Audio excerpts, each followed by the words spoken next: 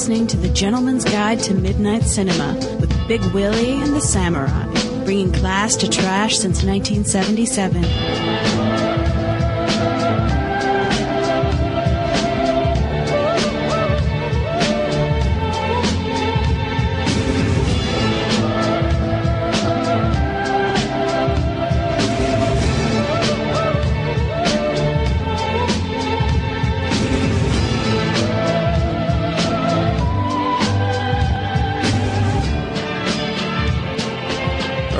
Welcome, everybody, to another episode of The Gentleman's Guide to Midnight Cinema. I'm your host, the Samurai. Across the board from me is my good pal, Big Willie. Ho, ho, ho. Merry Christmas. Yes, there we go. From Christmas headquarters in the North Pole. A.K.A. Canada. All right, so here we are, back for another week, covering... I'll just go ahead and go into what we're covering here. We're covering Thirst from 2009, Park Chan-wook. We're both Park Chan-wook fans, so I wanted to cover this because I wanted to hear Large Williams' thoughts on it. I'd seen it a couple weeks back, so I decided to select it for the show. And also play Misty for Me, which I believe is from, once again, didn't write down the date. But hey, I just don't do that kind of thing, evidently. 1971. I was going to guess 70, so I would have been close. You would have been. I would have been close. I would have been... I wanted to make sure I got it in there. We'll talk about Clint Eastwood's hair a little later because it was outstanding in Play Misty for me. So that's what we're covering this week. We'll go ahead and jump into. Is there anything we need to really mention here at the top? I don't think there is. I do want to mention that a couple weird things happened. Dan O'Bannon passed away. He of Return of the Living Dead fame. One of your favorite, if not your favorite, horror film of all time. Yeah, it is my favorite. I think TCM is the best horror film potentially ever, but Return is my favorite, and I was shocked to see that. It's very sad. He wasn't that old, wasn't he? About 60 or so. 63, I think. Jeez. So, I think he'd been ill for a while, but Dan O'Bannon. Also, he's quite attached to John Carpenter. He was in Dark Star with Carpenter. So, and I think he was also attached to Walter Hill. Yeah, possibly yes. I mean, there's a lot of things. He gave a lot to cinema and stuff, so it's sad to him go. And also, just weirdly, the other day I saw that Brittany Murphy passed away just the other day when I was just looking at the internet. So that was a weird one. Came out of nowhere. I don't really want to comment too much on that, but that just came out of nowhere. It did, and I was saddened because Brittany Murphy to me was always like that girl in the classroom that you never hook up with, but you always have a crush on. Yeah. She was never my favorite, but I always was very sweet on her. I loved her in Sin City. And I really liked her in a very sad and now a really tragic role, now that I look at it, The Dead Girl, that she did back in 2006. It was an independent film that didn't really get seen as much as it should have. Really sad. I mean, I think, you can put two and two together very easily in terms of what caused her death, but I don't want to speculate. It's just very sad, very young. I mean, 32, God, it's such a shame. Yes, it is. Whoa. I got choked up there. Getting verklempt? Yeah. Man, that came out of nowhere. I also want to mention that the contest is closed. I can barely talk. The contest is closed for the listener content. Gregory Joseph did win that contest. So I want to mention that now so nobody will keep, sending emails and stuff. Don't want anybody to kind of get perplexed on that as to why they're not getting any answer. We're not going to cover the films till the new year, but just let everybody know that Gregory Joseph, I'm guessing that's what he wants to go by because that's his Twitter, so that's what we'll go by. He's the one that won the contest, so we'll be doing a couple selections of his in about a week's time from now, or about 2 weeks from now, so I should say. So, other than that, that's all I really got. Kind of want to see what you've been watching, what you've been up to, so let's go ahead and go into that. Okay, so I haven't had time to watch as many classics as I'd like. I just told you off the air. This week it's going to be The Bicycle Thief, Tokyo Story, and The Maltese Falcon. And I think I'll only have Spartacus left to watch. Hopefully it'll get to me soon. I don't know if it's going to, unfortunately. But this week I watched 4 pretty interesting films. Actually, all very quality except for one of them.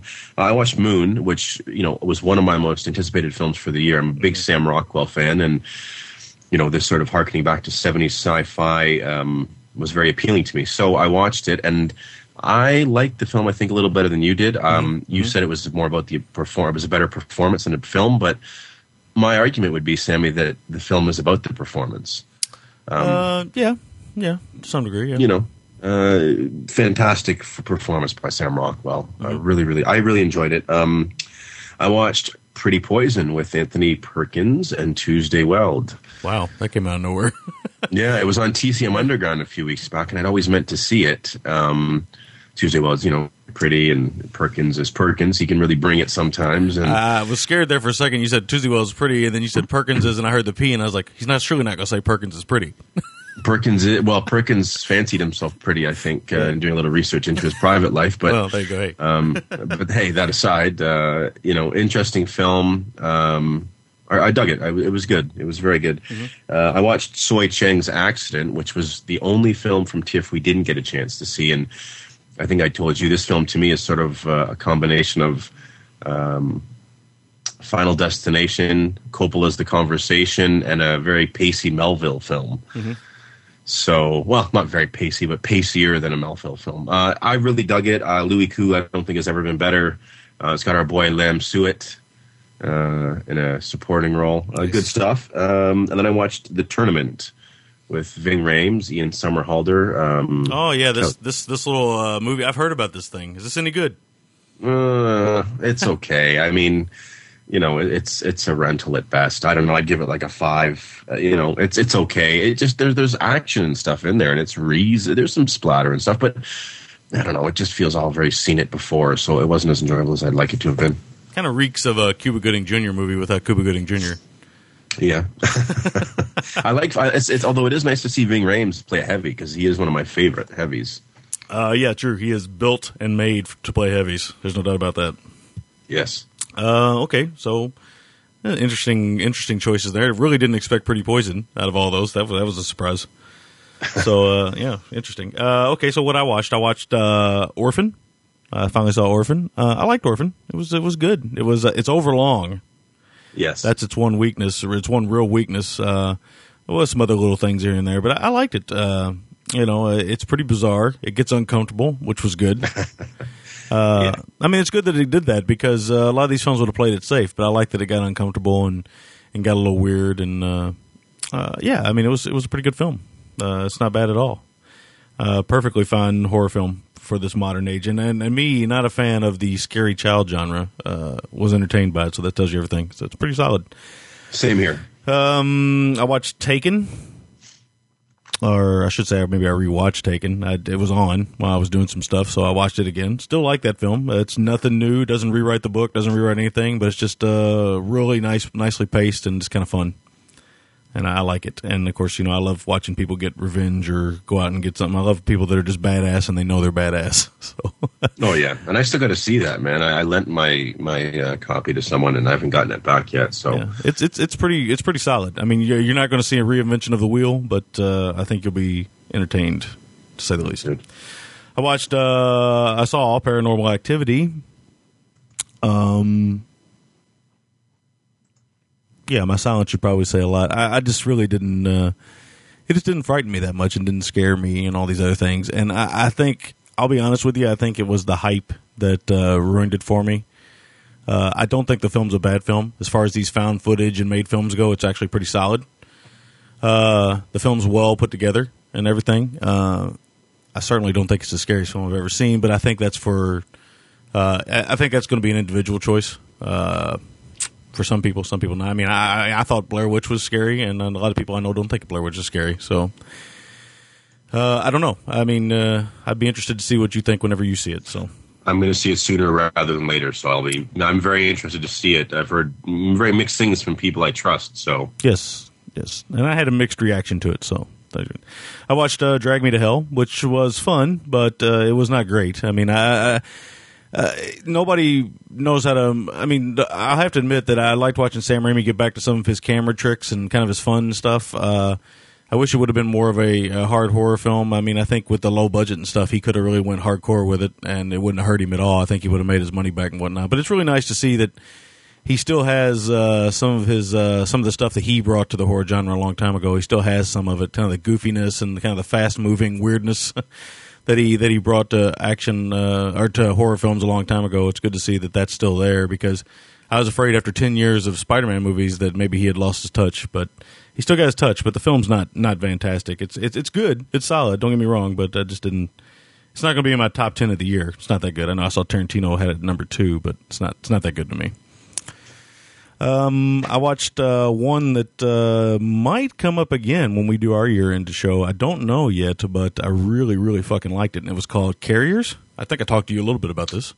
Yeah, one that I also wanted to see, Chris Pine, Piper Parable. I'm really glad you liked it. That's encouraging to me. This is really interesting. This one screams avoidance. It's got the kind of WB type good-looking cast.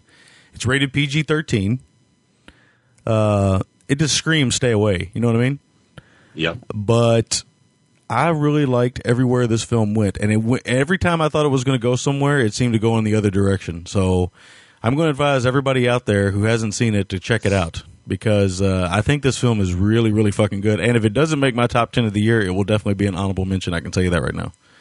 That's awesome. Yeah, it's really, really good. And it's a shame this movie didn't get more buzz and reaction. I just think, it kind of got overlooked by everything. But this film's really good, man. I think it was really good. And I can't wait for you to see it, because I would really like to talk about it. So we'll see what happens. And last, but certainly not least, I saw Avatar.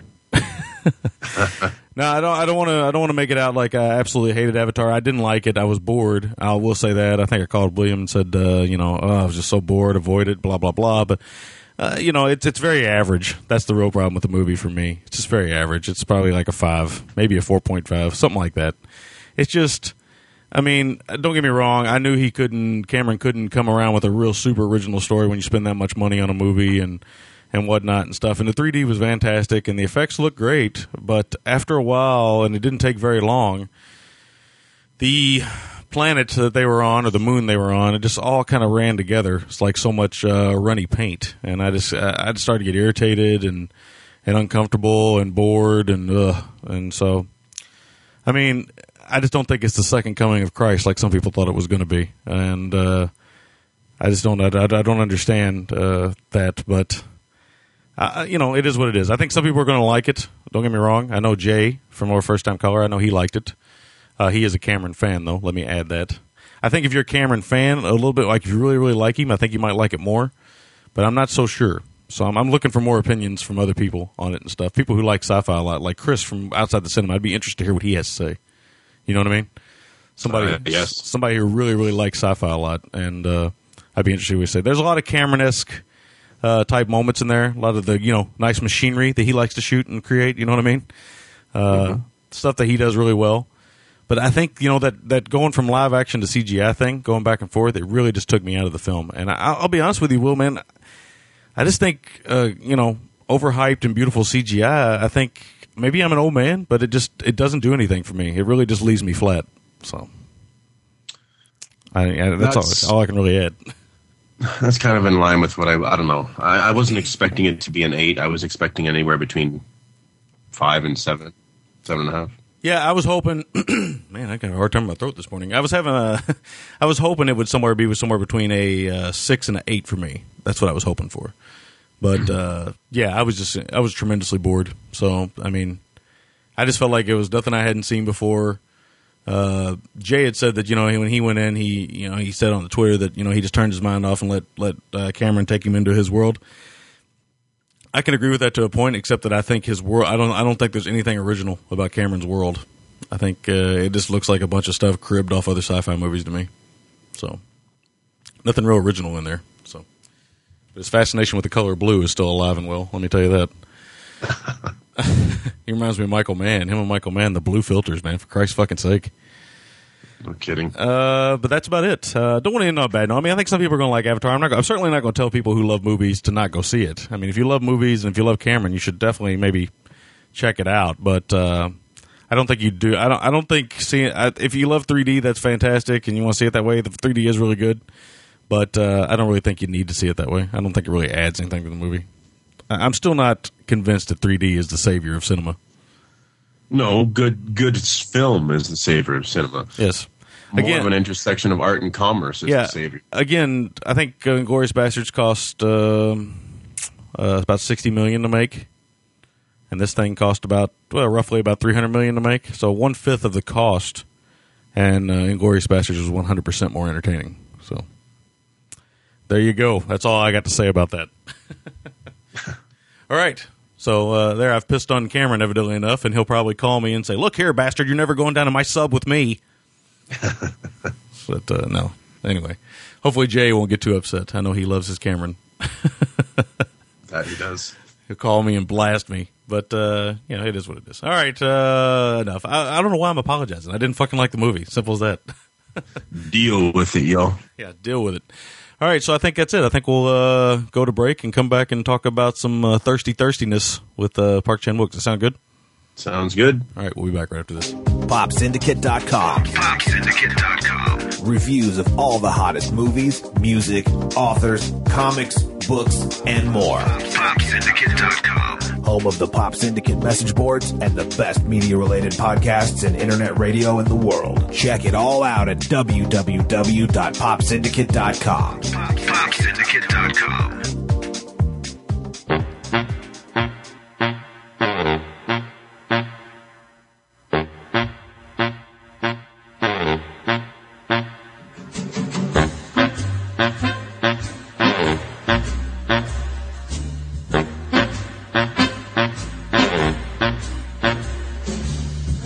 Christmas is children who just can't go to sleep.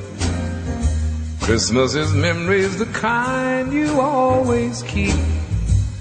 Deck the halls and give a cheer for all the things that Christmas is each year.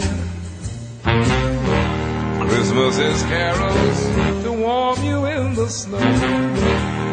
Christmas is bedtime when no one wants to go. Tinsel bright, so glad to know that Christmas is tonight.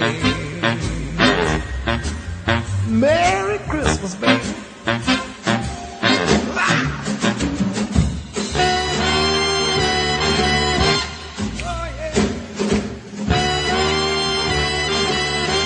Merry Christmas, baby. Yow!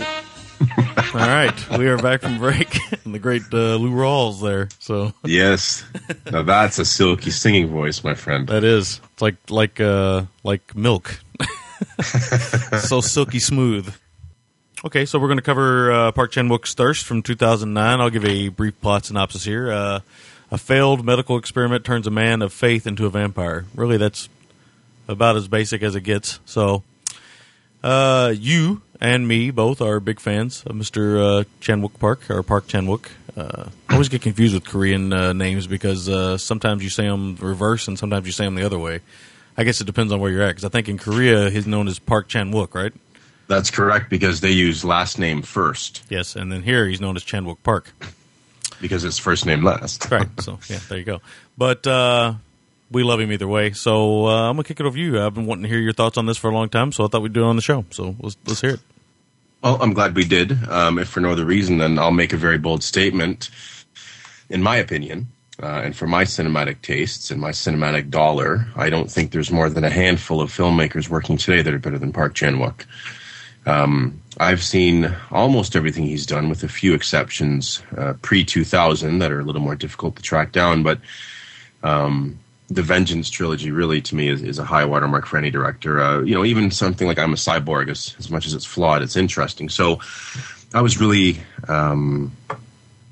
very, very, very excited for this film, as much as I'm not a big vampire person. I think when you get Song Kang-ho, Shin Ha-kyun, and Park Chan-wook together, you're in good hands for the most part. So yeah, that's that. I want to commend Focus International. Well, maybe not commend them, maybe commend Park Chan-wook, because them picking this film up and this having a North American release and probably being one or two copies in blockbusters around North America shows how far Korean film has come. Yes, this is true. He's really paved the way for directors like Bong Joon-ho and Kim Ji-woon and others. I'm not going to get into who's better, who's worse. That's a matter of preference, but you can't deny that when Old Boy hit and Tarantino trumpeted its praises, the fanboys stood up and listened. Yes. So it was a testament to how far he's come that it wasn't being released through something else or someone else, Tartan or something. This is being really, although Tartan, rest in peace, but it was being released through a legitimate sort of higher end, higher profile art housey kind of distributor. This is interesting because Song Kang-ho, the principal actor in the film, who I always like to think of as sort of the Philip Seymour Hoffman of South Korea, yeah, in stature and in ability. He is a fantastic actor who, interestingly, two of the past films of his deal with religion in some capacity. Secret Sunshine, which is a smaller film of his that came out right before The Good, the Bad, and the Weird, I think in 2006 or 7, also deals with religion in some aspects. And, further to that, in the opening of the film, we see what's become sort of on the headlines of newspapers, if you're sort of following religion, is the intersection of the realization of sort of science and religion together, which is becoming more prevalent. I remember reading an article not too long ago that came straight from the Vatican. I can't remember what it was specifically dealing with, but genetic manipulation or something to that effect. Anyway, so it's interesting how far they've come in 20, 30 years from, the denial of science. Right. So, yeah, very interesting. Early on in the film, we get a moment where Song Kang-ho's character is he's on this retreat. Just to take it a little step further, he goes on this retreat to Africa to volunteer. I'm not entirely clear, Sammy. Was he volunteering to help the people that got infected, or did he go there for the experimental transfusion? What I got from it was that he went there for the for a little bit of both, but mostly it seemed like me for the transfusion, the experimental transfusion. It seemed. Obviously, he's a man of God, is a priest. This is Catholic, I believe. Yeah, I think I'm right there. It's always weird to see Catholicism in other countries sometimes outside of America and Europe, maybe. You know what I mean? It's always it really is. It's always kind of striking to see it in like your Asian countries and whatnot. I don't know how prevalent it is over there, but it always seems kind of odd to me. It's like one of those things. One of these things is not like the other type thing. You know what I mean? Kind of like how I felt when I watched The Good, the Bad, the Weird. So you got these Korean guys running around with cowboy hats. It does seem kind of strange, at first. No, you're absolutely right, and I know that. In South Korea, living in Toronto, there's a lot of Koreans around. I know there's a fair amount of Korean churches, so I do know that religion is strong. It's just, like you said, not something we generally tend to associate with Eastern countries from a Western perspective. Yes. So, you're right. It is interesting to see. I guess I had thought maybe he was going there. He was lamenting at the fact that he doesn't help people. So, yeah, I guess a bit of both. Because it's never really clear. It's never really clear if it's just to help people. I mean, I don't feel like there was ever a statement made that it was just to help people or to not have the experiment done on him or to take part in this experiment or something. I don't know. It was never really clear because otherwise I don't think we'd be having this conversation because I just never felt – maybe it was clear and I overlooked it, but I just never felt it was. Yeah, who knows? I mean, neither one of us saw it, so maybe it wasn't clear. One of the things I love about, actually a guy I always like to compare Park Chan-wook to, especially from a visual sense, and I think he's as skilled as this filmmaker, that's David Fincher. Yeah, that's a good comparison. He's got a little bit of Kubrick in him too, Mr. Wook does, Mr. Chan-wook Park. He absolutely does, but then again, Fincher has a little bit of Kubrick in him when you look at something like Zodiac. Yes.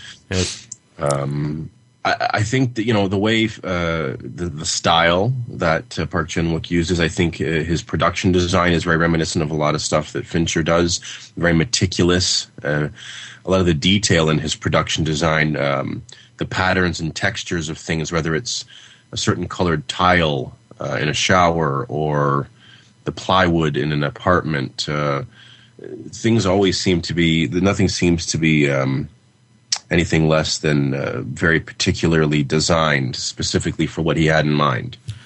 Yeah, there's a meticulousness to a Chan-wook Park film. I can't really put my finger on how to say it, but you're right. It seems like everything, and this again goes back to the Kubrick and the Fincher type thing. It seems like every little detail is well thought out by him. Some of the stuff even in the background, some of your props, some of your the walls, some of the even the cars, so to speak, or the outdoors in this film. Some of the outdoor scenes, the street scenes and everything. It seems like everything is very, very controlled.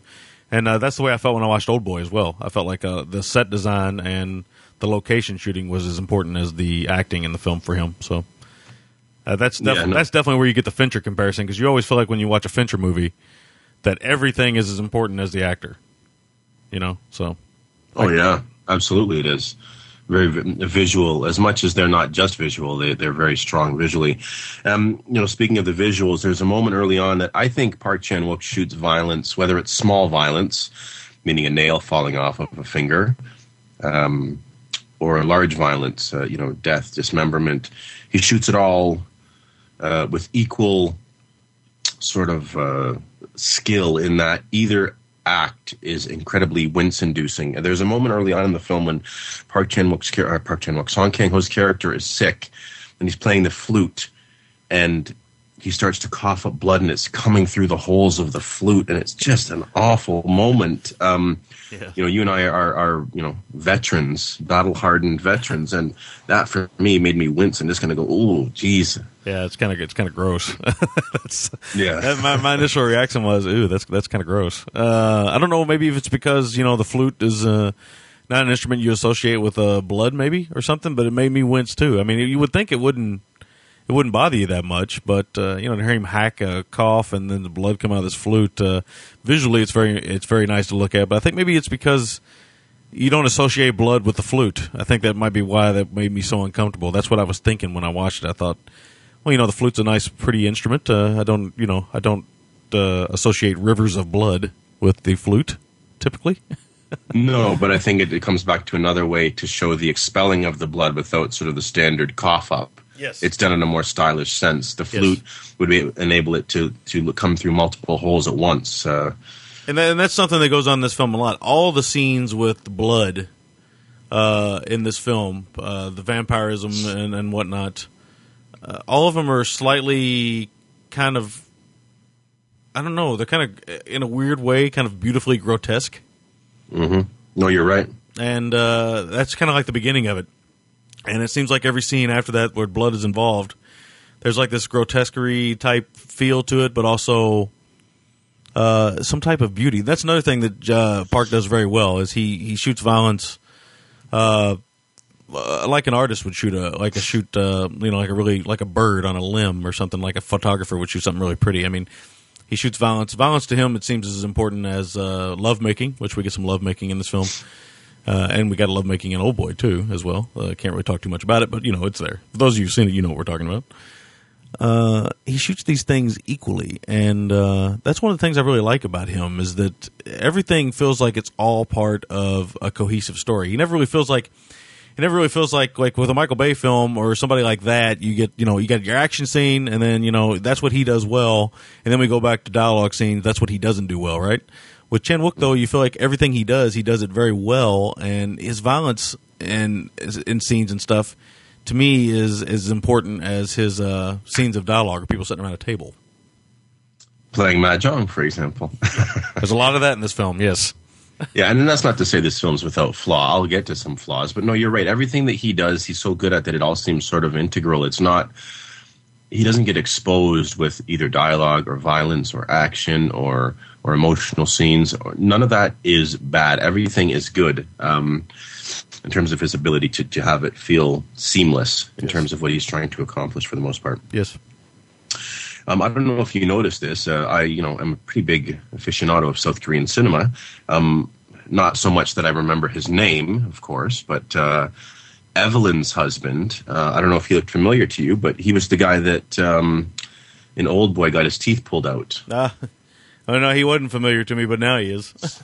Yeah, he's done a lot. He pops up a lot, and that's one of the great things about South Korean cinema, is that it's a smaller community, so you get a lot of those guys popping up in everything, because it's a smaller community of actors. There's a great moment where Shin Ha-kyun's character is pretty obnoxious. He's sort of this man-child with this very foppish haircut. Yes. He's good in it, but you really don't like him. You hate him. And you feel bad for Taeju, his wife, who's more of an indentured servant or sort of a Cinderella type. Almost, she almost feels like like Cinderella. That's a good example because she almost feels like a beautiful slave to this family. Oh yeah, they've taken her in as an orphan and they don't let her forget it. Almost. Yes. I mean, they like bring it up every time they get an opportunity, and they really treat her. I mean, they really treat her badly, very badly. Yeah, they do. They're pretty vile about it, and him not so much from malice, but just that, like you said, he's this sort of stunted man boy who was always doted over by his mommy to a fault. Where and he's constantly sick, and his nose is running, and he's just. There's this really weird, not weird in like a sexual way, like an Oedipal way or something like that, but the mother-son relationship between them two is very, it's so doting, it's almost uncomfortable. Yeah, no, you're right. With the scene with the flatulence, for instance. Oh yeah, and she smells his ass. It's like, what the fuck is that? And she's like, oh, it smells like that time you had gastro something. And I was like, what the fuck? That's something that, now, let's be honest. You have a child.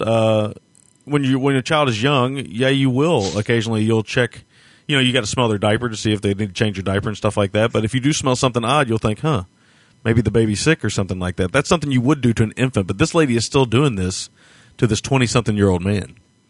Yeah, no, you're right. That's exactly it. And it's it's bizarre, but like you said, not in an Oedipal way. I love, to me, which was sort of maybe a nod to Hitchcock, when he's snoring and it's keeping Taeju awake.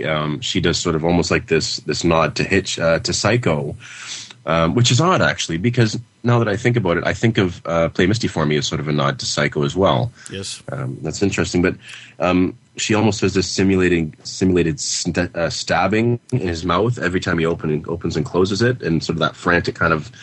Stabbing kind of way, which... oh, man, I don't know why, but that really bothered me.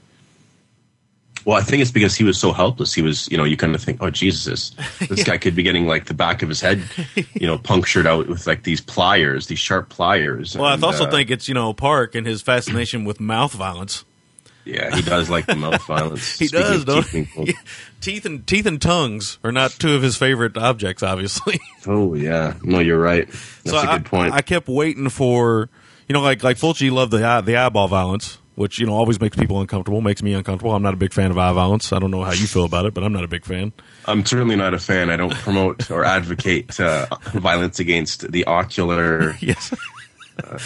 Yes, that's a good point. But the mouth violence seems to be Chan-wook Park's thing, and I guess I kept thinking something. It's really really well set up because I kept thinking something was going to happen there, and it didn't matter that if it did or if it didn't, but it just it put me on edge. I covered my mouth because I kept thinking, oh fuck. Yeah, no, you're right, man. You're absolutely right. I'm going to try and tear through here soon because I got a lot more notes. Okay. I love that he almost has sort of an insect-like flicking of the tongue when he gets the first lick of the blood.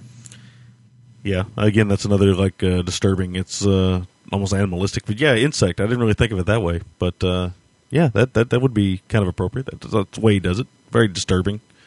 Yeah, there's a very very sweet moment that will come back around at some point, where we just see a shot of the feet of Taeju's feet as she runs outside barefoot all the time. And we see these feet behind her. It's Song Kang-ho's character. And he lifts her up and he steps out of his shoes and put her in his shoes so she's not walking barefoot. Mm-hmm. And it was a very, very sweet moment to me. And it's a small moment that was done very well. But I have to say, Song Kang-ho's priest character didn't strike me as a Crockett type to not wear socks in his shoes.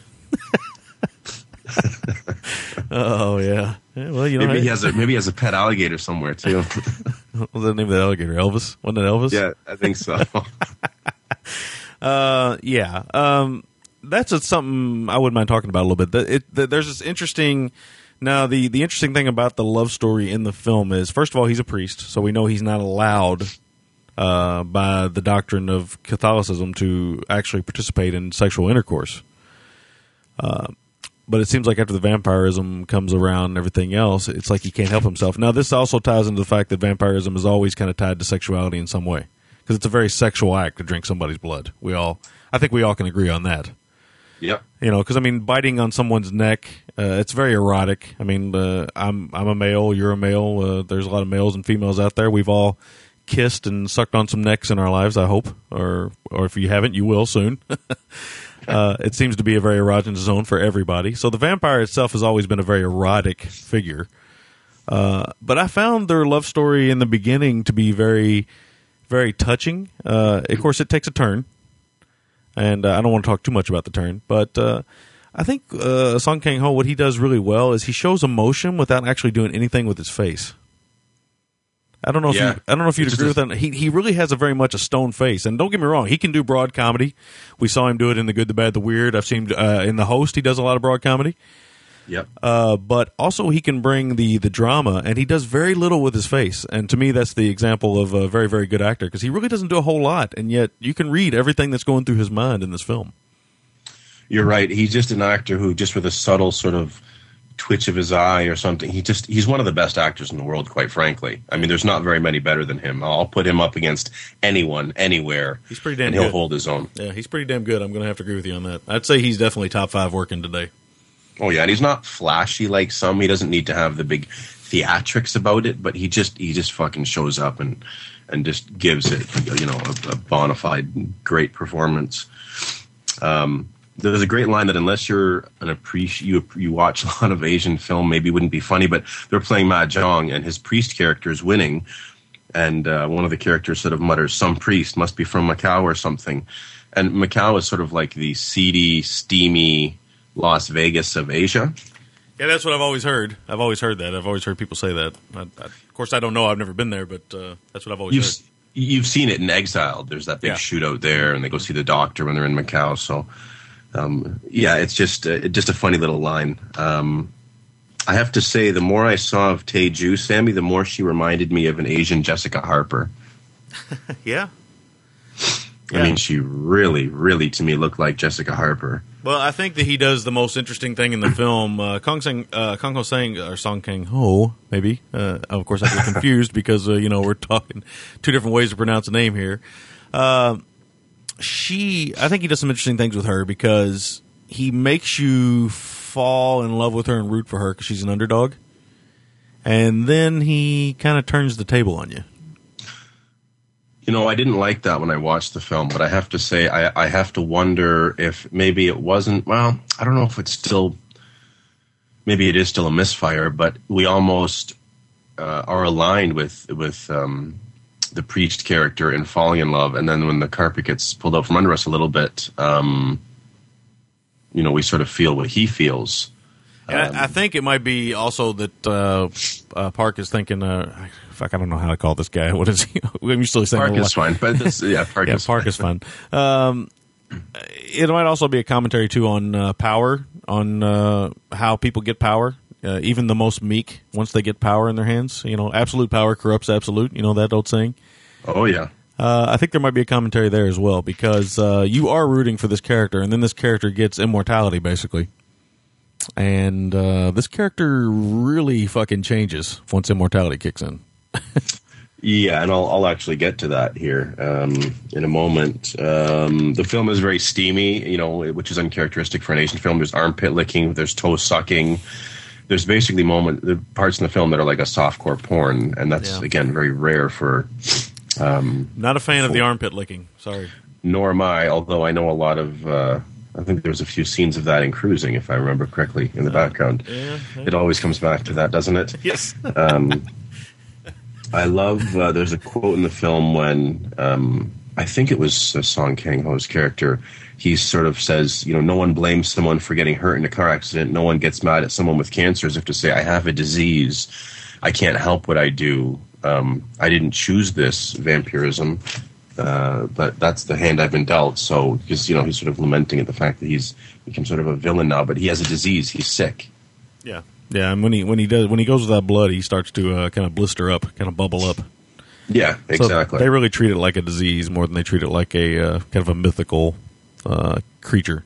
Yeah, it's not this romantic thing where he wears this ruby amulet and a cape, and there's not even any fangs in the film, quite frankly. You don't get one shot of fangs. Yeah, it's all a man-made disease. It's not not your typical vampire. So I guess we should say that in case people are wondering if they're going to tune in and see some fangs. You're not going to see fangs. And no, you're not. And I love that Parks sort of further pokes fun at or demystifies vampires with a few instances. He has sort of the subtle reveal of Song Kang-ho's reflection and sort of an angled shot of his reflection in a mirror in the washroom. Yeah. Yeah. Which sort of says, hey, this isn't, again, garlic and nonsense. And he's a priest, so the crosses don't affect him. Yeah. We know that. Yeah. But I love the priest character's makeshift coffin. It's basically like a standalone closet that he lays on its back and just pulls the doors shut. Yeah. Yeah. It was pretty cool, actually. Yeah, it was kind of a funny little thing. And I think it's interesting in this, much like in Let the Right One In, we see the vampire character, when he starts to get injured, he starts to bleed through his eyes. Yeah. Which is just gruesome stuff. For me, the film began to drag a lot after the boating incident. There's a section of about 20 minutes in the film where there's some guilt about something, and there's what is potentially either hallucinations or ghosts, and it just really began to drag for me, and it only started to pick up again when it took a darker tone and a more vampiric tone with different characters in the film. Yeah, I think that section you're talking about, I like that section on its own. Yes. But in this film, it never fit. That's my biggest problem with the film. The film's overlong at 2 hours and 15, 2 hours and 20 minutes. Yep. They need to cut about 30 minutes out of it, quite frankly, because it is a bit schizophrenic in spots. I don't like the broad comedy, which is sort of an Asian thing at times, but Park's a better filmmaker than that, quite frankly. Yeah, it's a little too broad. Don't get me wrong. I mean, I don't mind the broad comedy, but this is just a little too broad. It's almost slapstick in spots. Yeah, it's ridiculous. There's spots where it drags too much, and it's a shame, like I said, because he's a much better filmmaker than that. You're right, though. You could dissect 30 minutes out of this thing, and most of it would be that hallucination stuff. That there's nothing wrong with that actual stuff itself. It just, as far as the tone of this film goes, it's almost like the cruising thing again, to go back to that. It really took me out of the vibe I had going with this movie. Oh, yeah. No, definitely. I'm talking about the sound design. There's a moment when someone gets choked by a vampire. Yeah. And that sound is awful because you hear their throat get crushed. Yeah, there's a lot of moments of sound in this. That also goes back to that hallucination thing with the liquid lungs. Let's just say that. Oh, yes. That bothered me for some reason. Yeah, no, it would. Absolutely. I love the... what does this say? Oh, I love the happy birthday scene. I really, really love that scene. It really charged the film for me and brought it back to life, which is sort of ironic considering what happens in that scene. I know. Just bizarre, but it really jolted me again. I'm like, yes, I'm back in it to win it here. There's a funny moment that you and I talked about when you came to Canada, and Teju's character says, we can live like Americans and we'll wear our shoes in the house. Yeah, exactly. And there you go, buddy. I couldn't help but laugh because before you sort of brought up the subject to me, you said, I didn't want to offend anyone, and a little bit of reading, and I know you guys don't wear your shoes in the house. And I said, well, why you do? Like, it's just so baffling to me. Like, I'm glad you did that, because if you had been walking around my house in your shoes, my wife would have been like, what's up with this guy? He's fucking wearing his shoes. Like, what kind of ignorant is this guy? Yeah, this guy's got no respect. But it's just a cultural thing. So something I've learned in my young life, in my 36 years, is if you're going to go to another country, regardless of how much like America, Canada might be, you need to always kind of be aware of cultural differences, because you can seriously offend somebody very quickly. And I did not want to, being that you room me in your house, I did not want to wear out my welcome within the first 10 minutes. So. Which was very nice of your in-laws, by the way, who let me wear my shoes in the house. They were very nice about it. But yeah, in America, and not to say, I mean, I don't have shoes on right now. We don't wear shoes all the time, but we don't immediately take them off when we come in the house, which I know might be odd to you, but yeah, that's the way it is. A lot of Americans, I know quite a few people that sit around the house with their shoes on. It's to me, it's just less comfortable, quite frankly. Not only do I want to take my shoes off, but most times I want to take my socks off. Oh yeah, well, I mean, I'll be honest with you. Most times I'm in the house, I'm in like basketball shorts or pajama pants at all times. Oh, me too, buddy. If I'm not at work, I have to wear like jeans or dress pants enough. When I get home, like for my 3 days off, I'm pretty much wearing pajama pants or like sweatpants the whole time. Yeah, I mean, I just don't see the point of putting anything else on. Everything jeans are not. leisure items. They're not something you just sit around in. No. So I know we got a little bit off topic there, but I did think you would think that was funny, actually, because I've read about that. I read about that. For those of you behind the scenes that don't know, I don't know if we said anything about this on the air before, but yes, before I went to Canada to meet Large William and his family and go to TIFF and whatnot, I read up on some Canadian customs, and one of the ones I read, and I can't remember the website I read it from, said that in Canada people are like to take off their shoes and not wear their shoes in the house. It's a very big. It's not a big deal, but it's something that's more customary than Americans. I thought, well, I'll have to remember that because I'm used to wearing shoes. At least for like the first 10 minutes I'm in the house. So, yeah. Very cool. But I had to bring that up. I know it was a bit of a digression, a personal digression, but it's just very fitting with everything. But there's a great thing in this film. We can, throughout the film, I know myself when we sort of see Song Kang-ho's character torn between what he's doing and the vow he took as a priest. I'm thinking, oh, you fucking idiot. Come on. If you're that faithful to God, you wouldn't be even doing anything you're doing. But we see how difficult and how hard it is to keep that bloodlust, or that hunger or that thirst for blood below the surface. When a character with much less moral conviction than him turns, we see that he really was doing a commendable job, all things considered. Well, I mean, there's also the thing about vampirism, and not only is it an erotic, it seems, type of, kind of thing, but also it's, it comes down to survival. I mean, let's be honest, if vampirism did exist, and if you were a vampire, you would have to actually kill people, and I know that's not in your character, that's not in my character for sure, but it's a real struggle. I mean, you come down to animal instincts, what you will do to survive, right? So I think there's a lot of commentary there. And again, this is where Song Kang-ho does a great job because you see him struggling in his face, and sometimes he don't even say anything, but you can tell what he's thinking immediately. Yeah. Yeah, no, definitely. I only got a few more notes here. There's what has to be the most tense scene with some blinking over a game of Mahjong in the history of cinema. Yes, that was some intense mahjong. Seriously, whoa. And it was, man. I mean, you're really on the edge of your seat. And then it's followed up with what has to be the best neck break in the history of cinema. That scene will go down, and if anybody hasn't seen this yet and they see it, that scene will be in your brain for a long fucking time. I've never seen a neck broken like that, and it's just awesome. It was awesome. It fucking freaked me out. It looked almost too real in a weird, bizarre way. Oh, man, it was talk about a shocking moment. Yeah. And I remember the Mondo movie guys talking about a scene of violence toward the back end that might be one of the best that Chan-wook Park's ever shot. And they're right. This is one of the best things he's ever shot. This comes out of nowhere, and when you see it, you will be blown away. Oh, yeah, it's really good. I just got two more notes. They're sort of tied in. Despite the sort of pull and push or the back and forth with a character, we get a very sweet return of... I don't want to spoil it. The last shot, what it shows in the film, it's a very sweet return of something I found I really liked. Yeah. Very touching. And I love that last shot in the film with the music playing. I think it's fantastic. Yeah, I agree with you. I'm not going to talk about it either, but I agree with you on that. It's a wonderful, beautiful payoff. And that's it, actually. I'm done with my notes. It's your turn. All right. I'll keep it pretty short and sweet because I kind of came in a lot during that conversation. But that's because as usual, a lot of our notes are the same. I will say that the film will ask many questions of a viewer, and it won't give you the answers. You gotta take answers from it, I think. And like a lot of the really good films or solid films you see, it doesn't just hit you over the head with answers. It asks a lot of questions, and it expects you to come up with answers. And I think you heard that in our conversation. Something you didn't talk about that I was actually kind of surprised in it is the wire work in this thing is actually really, really good.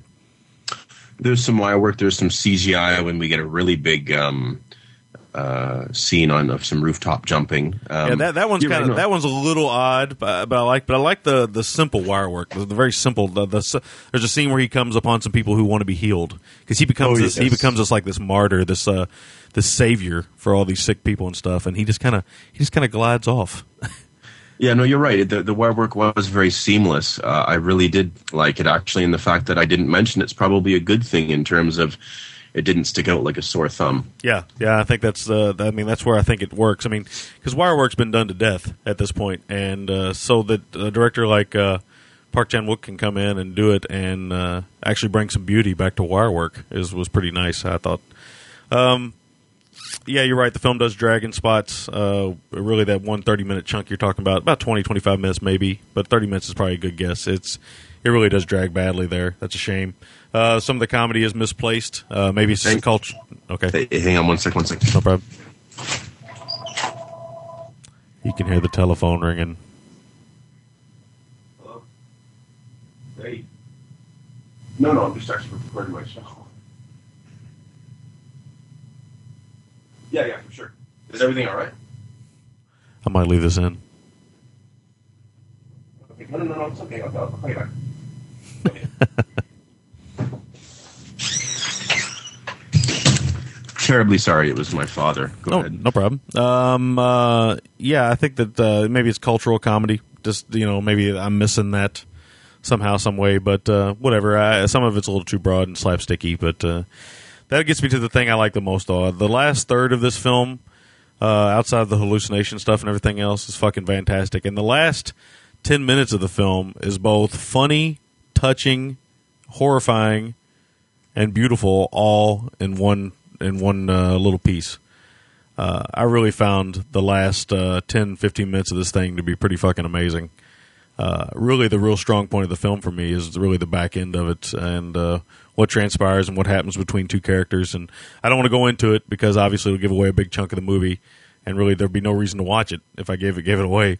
But I don't know how you felt about that last 10, 15 minutes. I know how you felt about the last shot, but I'm talking about that last 10, 15 minutes between our two leads. Really, really touches on everything in the film, and like this last 10 or 15 minutes, really very interesting. I got to agree with you. I think it's masterful filmmaking, and it sort of gets itself on track. Yeah, it's a perfect mixture where the comedy throughout the rest of the film feels forced. The little comic moments at the back end feel kind of natural, Mm-hmm. Oh, absolutely. So that's really all I got to add. I mean, I think I added plenty more on that, but I want to hear what your scores and stuff are on this film. So let's hear it. Okay. The make or break, this is a make, and it's the back quarter of the film, or maybe the back third from the sort of the birthday scene onward. Yes. Because up until that point, much like the priest character, we're sort of finding ourselves, and it's sort of uneven, and there's some broad comedy, and a good but sort of thankless role by Shin Ha-kyun as the man boy with the terrible hair.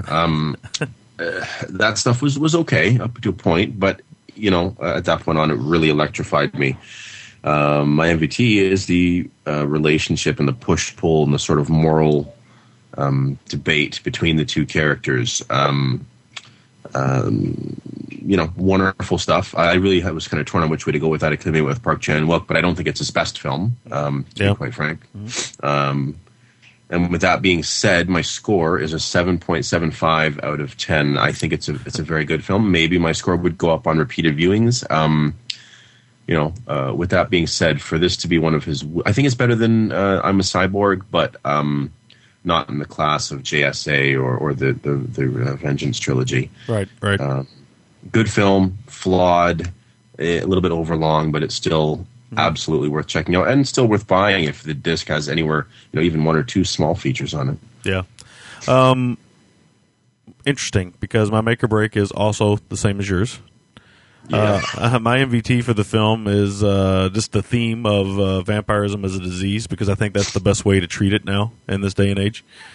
Because we, as human beings, we tend to be very scared of disease. Swine flu is a good example of recent fear. People get, the fear gets in them, So I think that the MVT of this film is just the vampirism as disease.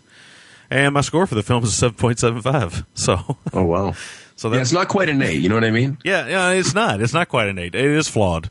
But again, it's one of those from a filmmaker like him. I'll take a bunch of flaws because the themes are still much more interesting than the flaws. So I still think he explored some really good themes, and he might have done it in a way that I might not have particularly liked, but still, I mean, I think that the film asks a lot of questions, and I think you'll get from it what you put into it. So 7.75 sounds good to me. It sounds like we might have agreed on this film almost perfectly. Yeah, no, and quelle surprise. I mean, but yeah, no, you're right. It's everything you said I agree with, and vice versa. So, all right, so that is our review of Thirst. We're gonna take a break here, and when we come back, we're gonna talk about Play Misty for Me. I had to say that kind of quietly. Play Misty for me. All right, we'll be back right after this. Okay, let's do it. Hi, this is Chris. And this is Frank. And we are from the Are You Serious podcast, and we are here with Han Solo. I'm Captain of the Millennium Falcon. I think that's awesome, but I also think that I could do the same thing. What are you talking about? It's just great to have you here and to be able to talk to you, even with all the stuff I've said. Don't shoot him. So I guess just to let people know, we cover movies, Video games, and we talk about politics, TV, and people who bother us. Basically, we just skewer pop culture in general. I got a bad feeling about this. I think the show is awesome. You should think it's awesome, too. Don't get excited. Frank can get a little full of himself sometimes. I know. The Are You Serious podcast is available on iTunes and at areyouseriouspodcast.com.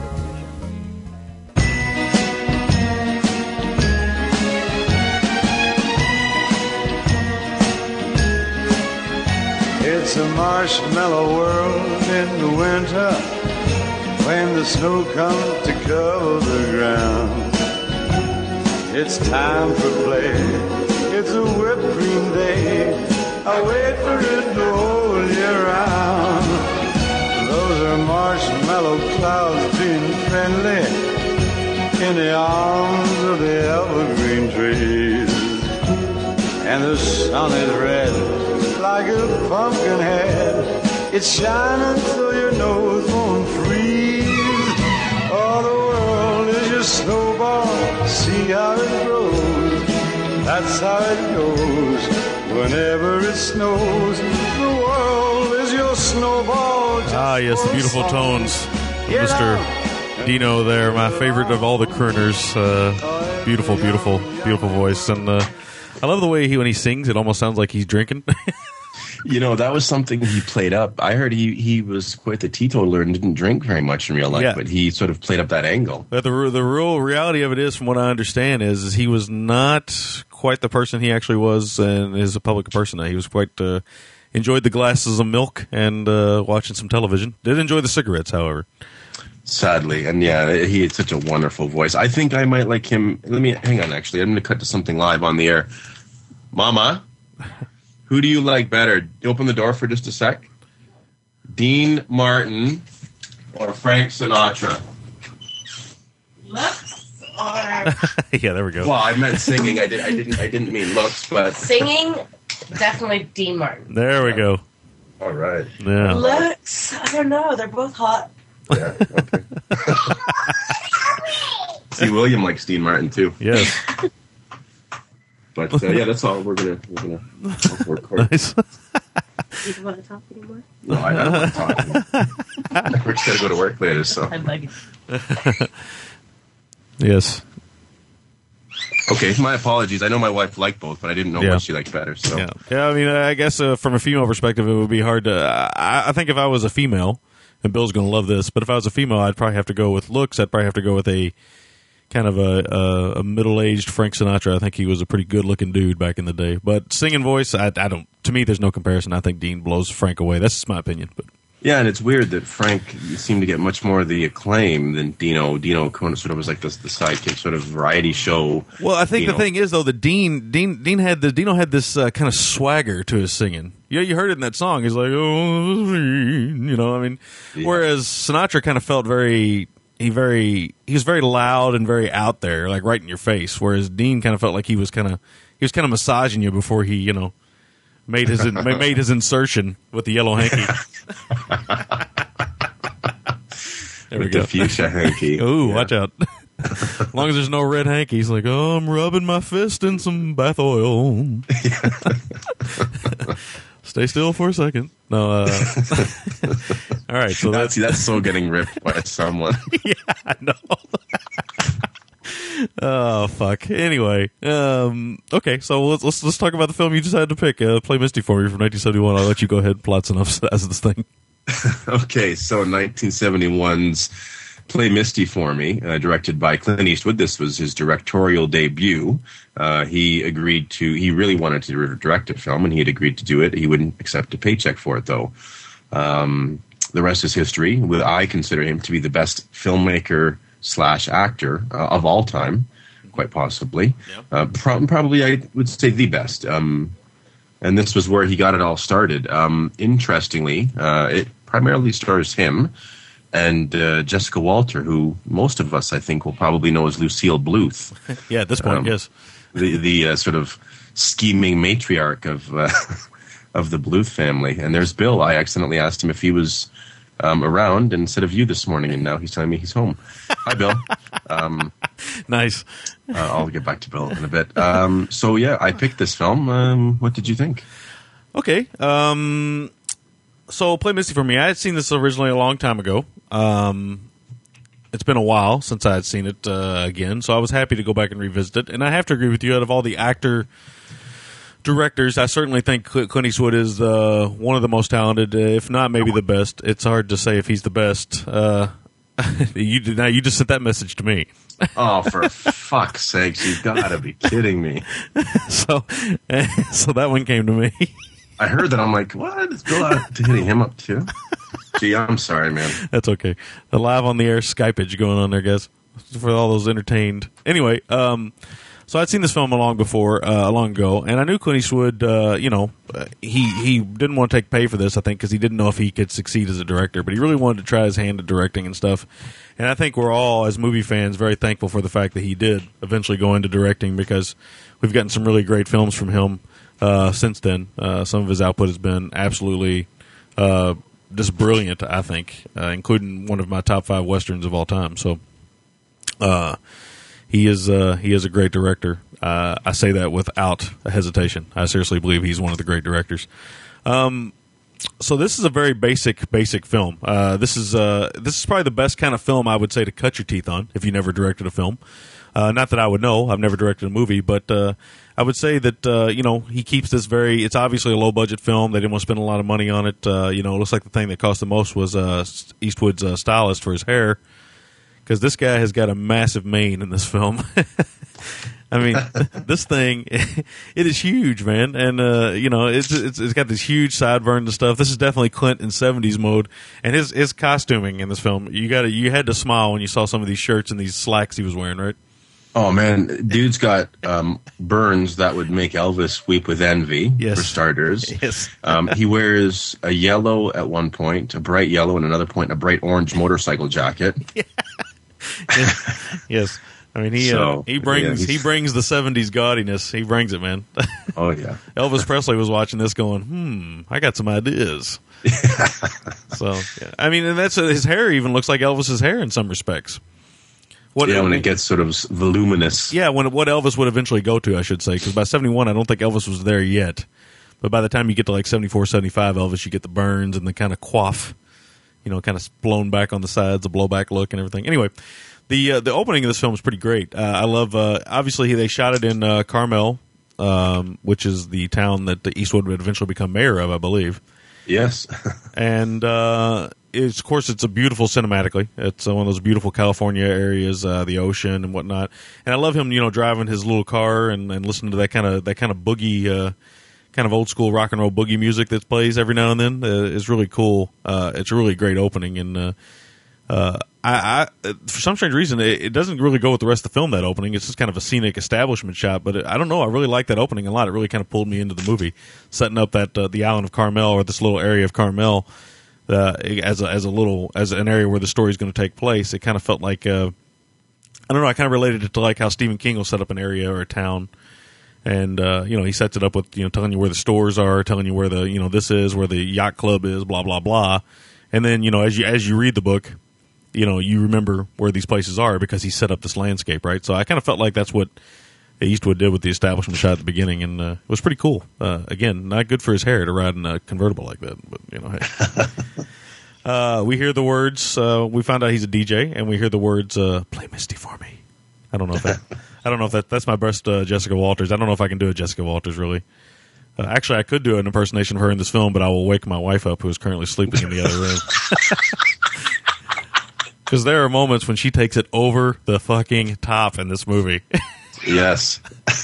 Oh man, she goes way out, and it's really, really weird to see her as a sex pot. She was beautiful, and as an older lady, she still is quite attractive. But she was really, really gorgeous. I mean, her hair is unfortunate in this film because it's that weird late '60s, early '70s kind of. I think you called it like a lesbian coif type look. You know. Well, there's a lot of lesbian mullets in this film, and all respect to lesbians, but that's the sort of aesthetic it reminds me of.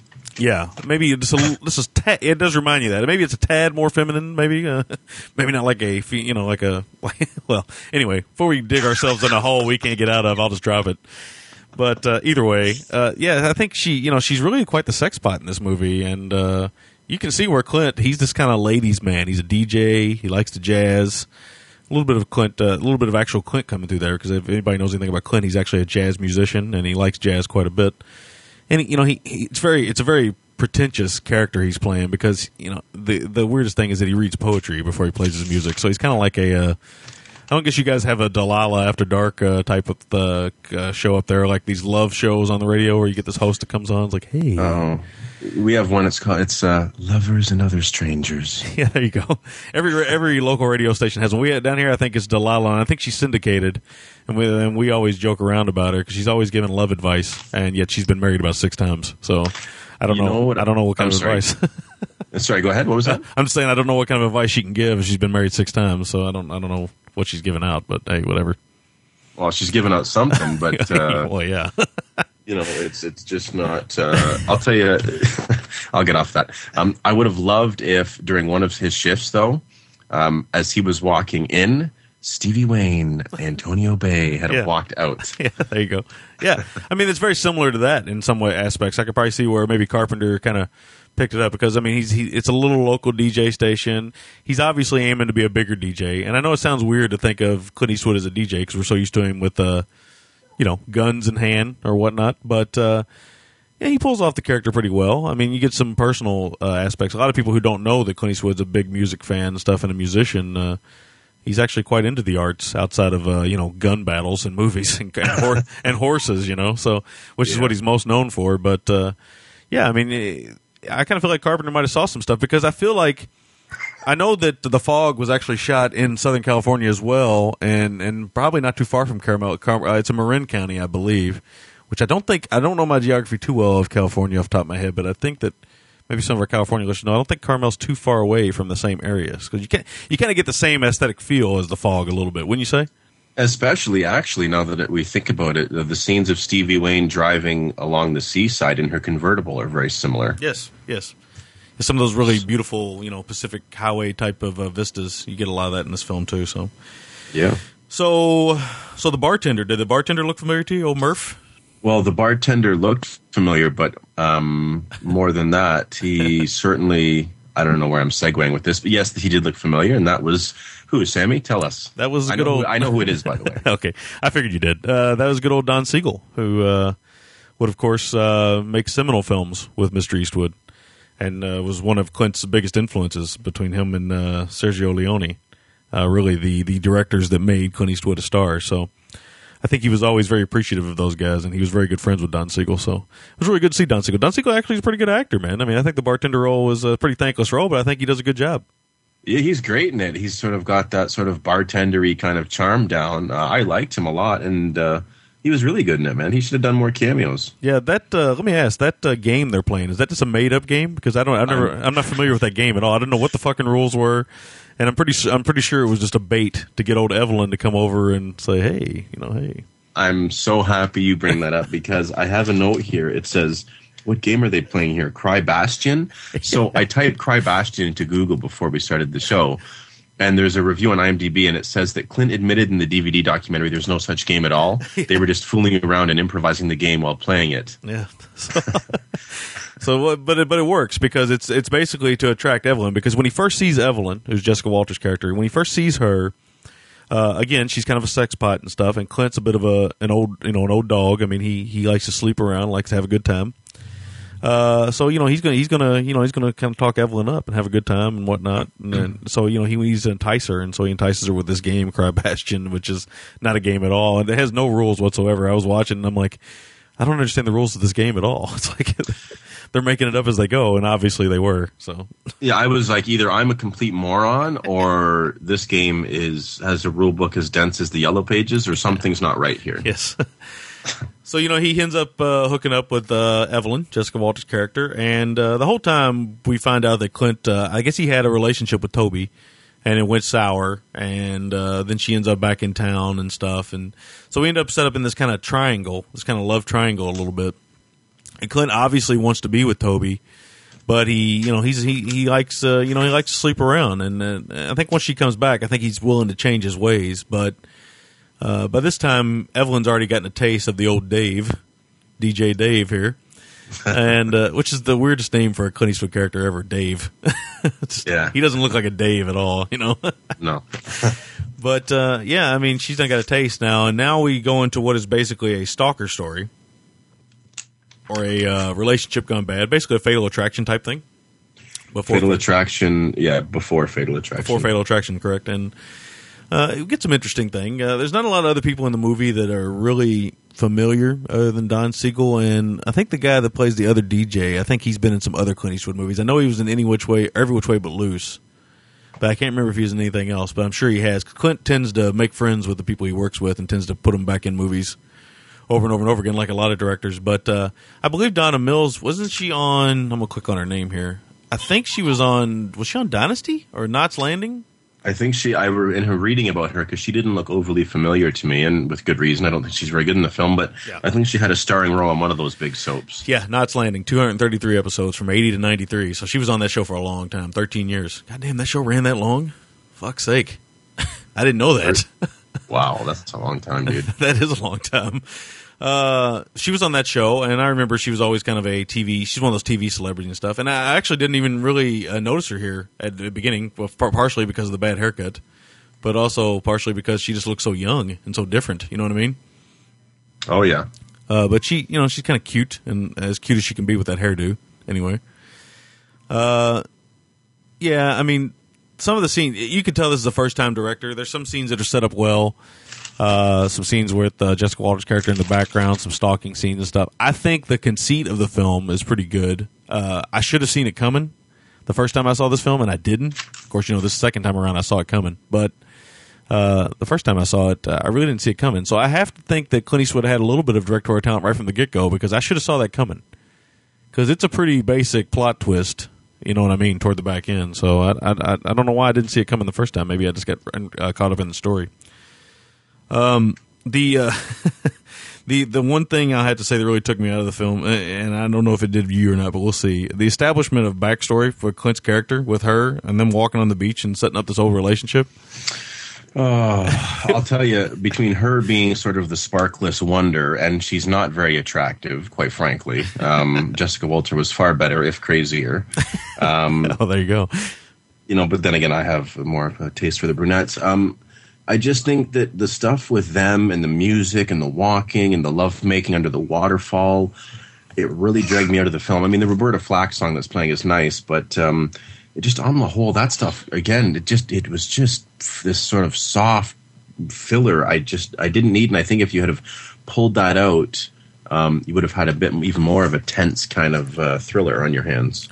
I agree. That again, this is two films that we've done this week where the things are moving along at a good pace. You're into the movie, and then there's this moment where things change, and they don't change for the better. They kind of almost break the film, and I just really got pulled out by this kind of Harlequin romance. I mean, come on, making love under a waterfall. Come on, really?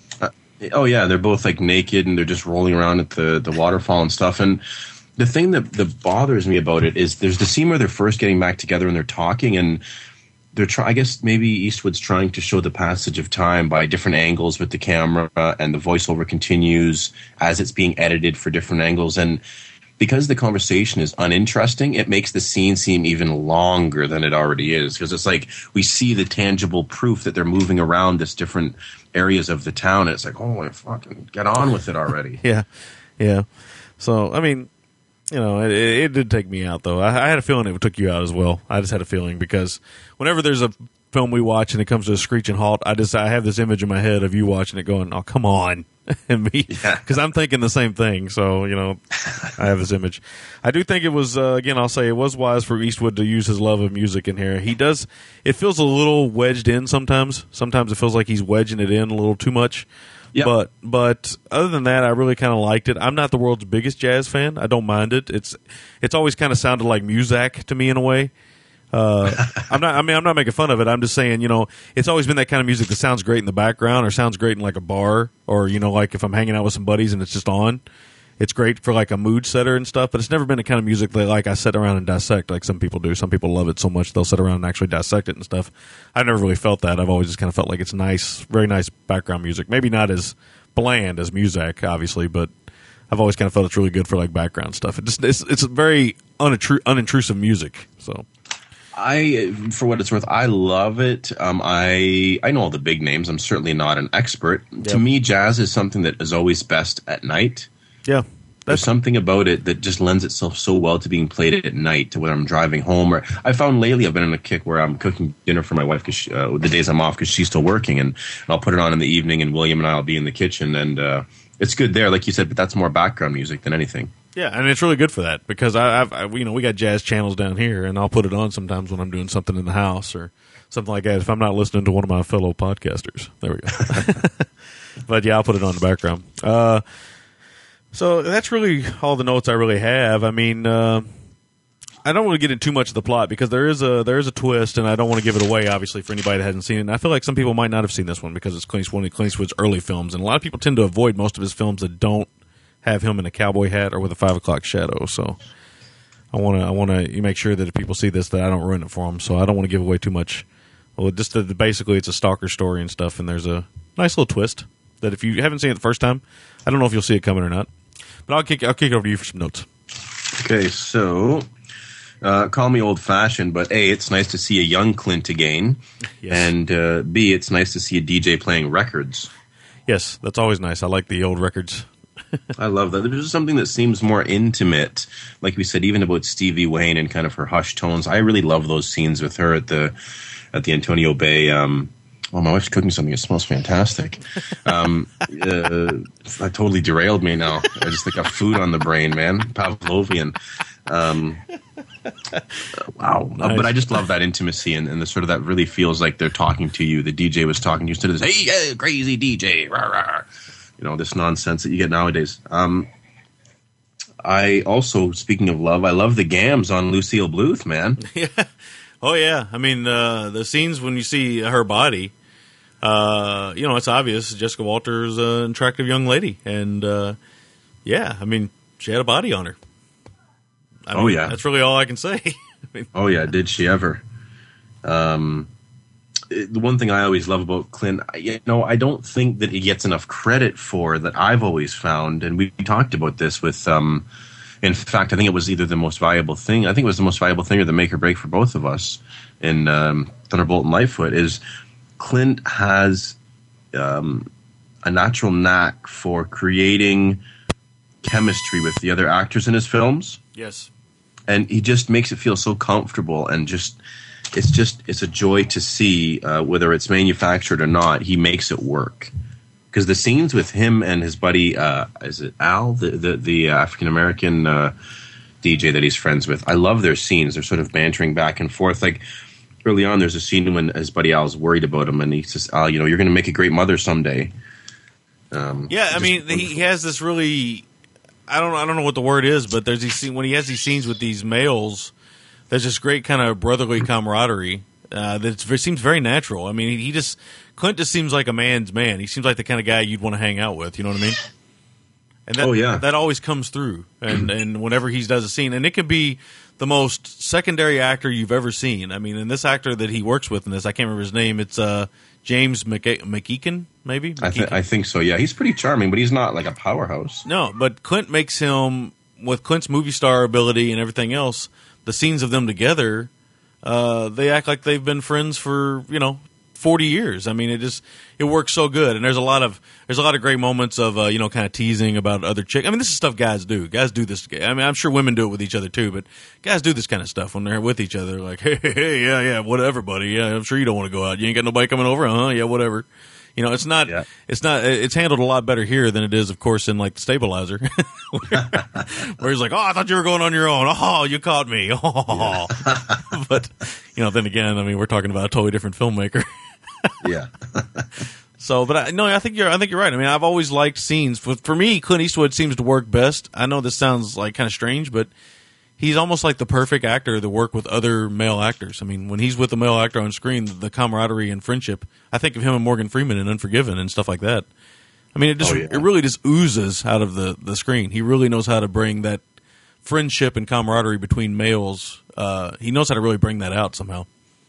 Yeah, he does. He does it better than anyone, I would say. I think so. I think I'm going to have to agree with you. I think out of all the older actors I've ever seen, I think he really brings like the best out in other actors and when they're in scenes together. So I mean, he really does. Oh yeah. I want to mention a line and a brief character in the film, and tell me if you remember who this is. Oh, please don't mention seafood. Oh Lord. That's a character by the name of JJ, who's the homosexual roommate of Toby, who's Clint's on-again, off-again girlfriend. And Clint sort of fires back at him, "Why don't you go cruising for some sailors?" Yeah. I heard the cruising comment and I laughed because here we go with some cruising comments again. Exactly. But it was funny. It's like, that. But I mean, I'll say this: as much as it's a ridiculous stereotype, I like the fact that Clint has African Americans in prominent roles in his film at a time when there wasn't many. He has a homosexual character in his film when at the time there really wasn't many. So was it a progressive homosexual? No, but at the same time, I think he did a pretty good job of integrating something other than just whites into his films. Yes. I mean, this is his first film, and I mean, he did. I've always felt with Clint Eastwood that there's never like that whole thing with him and Spike Lee. That Spike Lee said that his movie was racist, blah blah blah, because it didn't have this in it. But it was like, dude, I mean, Spike Lee's made some comments in his life that, don't get me wrong, the guy's full of hot air. He makes a lot of inflammatory comments for no reason at all, just because he can. But that one was probably the most ridiculous one he's ever made, because it's like, dude, the dude's telling his story. It doesn't have anything to do with black, white, green, blue, whatever. Let the fucking guy tell his story. Don't give me that shit. I mean, the guy, you can't say that he's racist and everything else. Look at some of the fucking films he's made. I mean, look at Birdie. Have you ever seen fucking Birdie? I mean, come on, Spike Lee, you fucking moron. Yeah, Spike Lee is someone who likes to sometimes sit on his sort of pedestal, but he's made some racist comments. But and I'll be frank, because it's against white people, he gets a free pass sometimes, and it's a shame that he feels the need to do that. It is. He sits on his high chair. Let's say that, because he's only about 5 foot tall. Yeah, and listen, he's made some wonderful films. I think Do the Right Thing is one of my favorite films. He's made some great films, and I understand. I can never understand where he's coming from, and I don't want to get too far off into this tangent, but I think it's absolutely ridiculous that he's going to brand or accuse Eastwood, someone who has a love for a lot of arts that are primarily dominated by African Americans. He's going to brand him as a racist. I just think it's preposterous. Well, I think in true Clint Eastwood style fashion, I think his reaction to Spike Lee was he needs to shut his mouth, and that's my reaction to Spike Lee when it comes to that too. Just shut up. Yeah.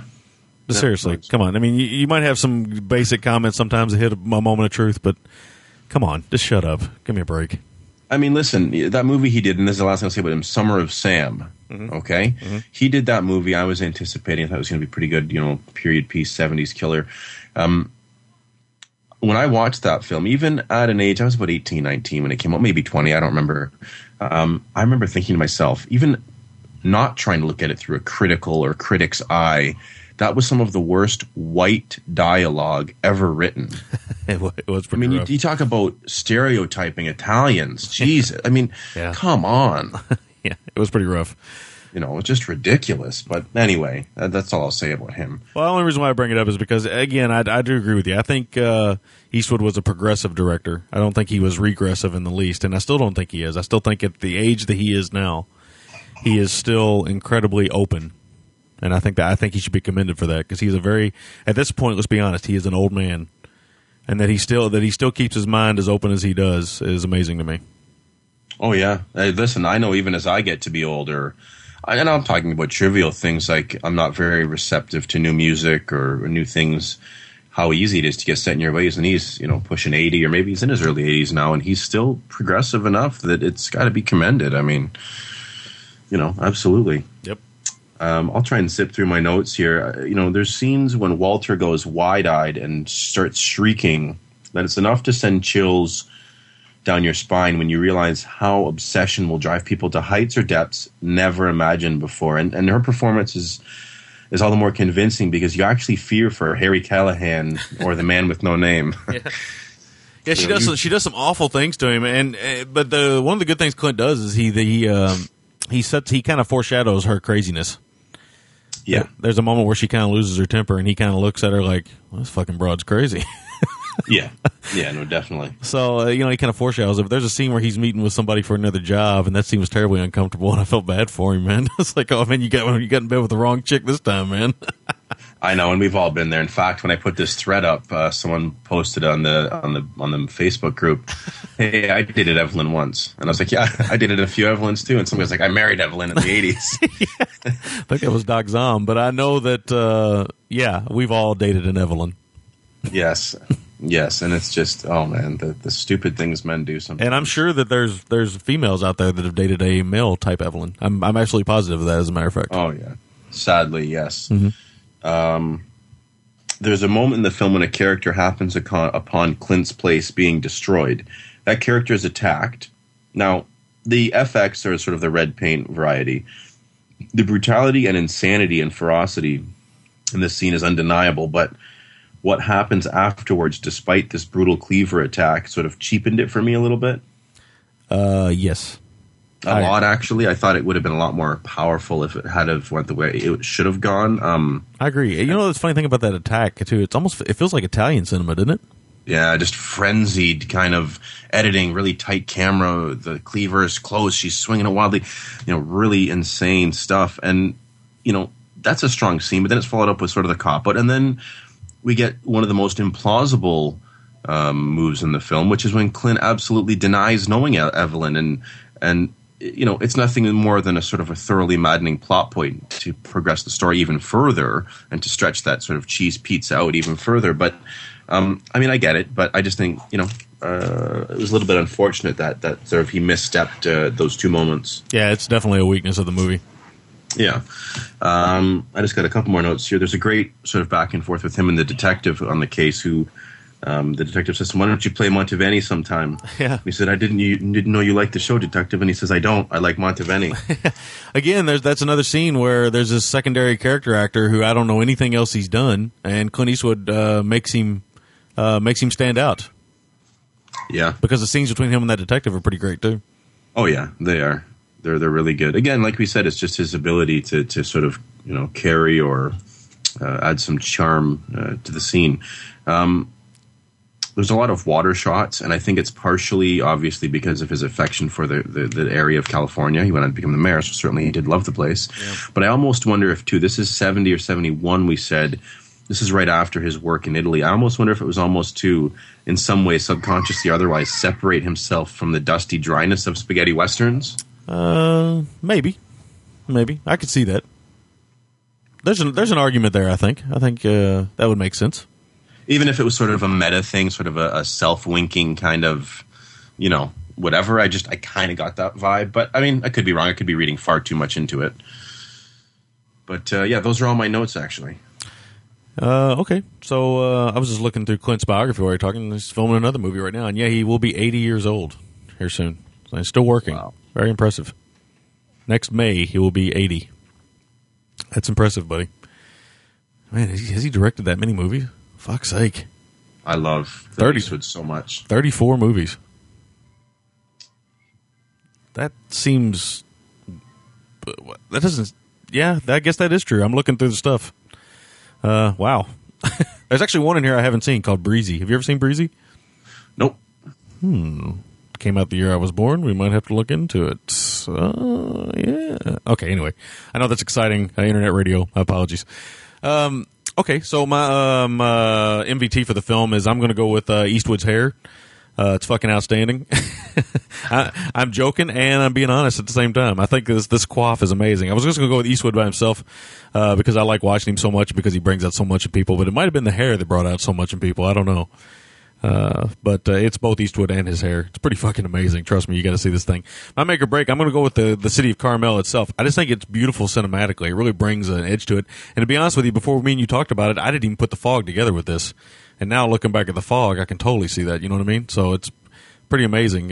So that was a good call on your part. I totally did not even pay attention to the similarities between this and The Fog in some ways. Even Jessica Walter playing that zombie pirate, that was weird.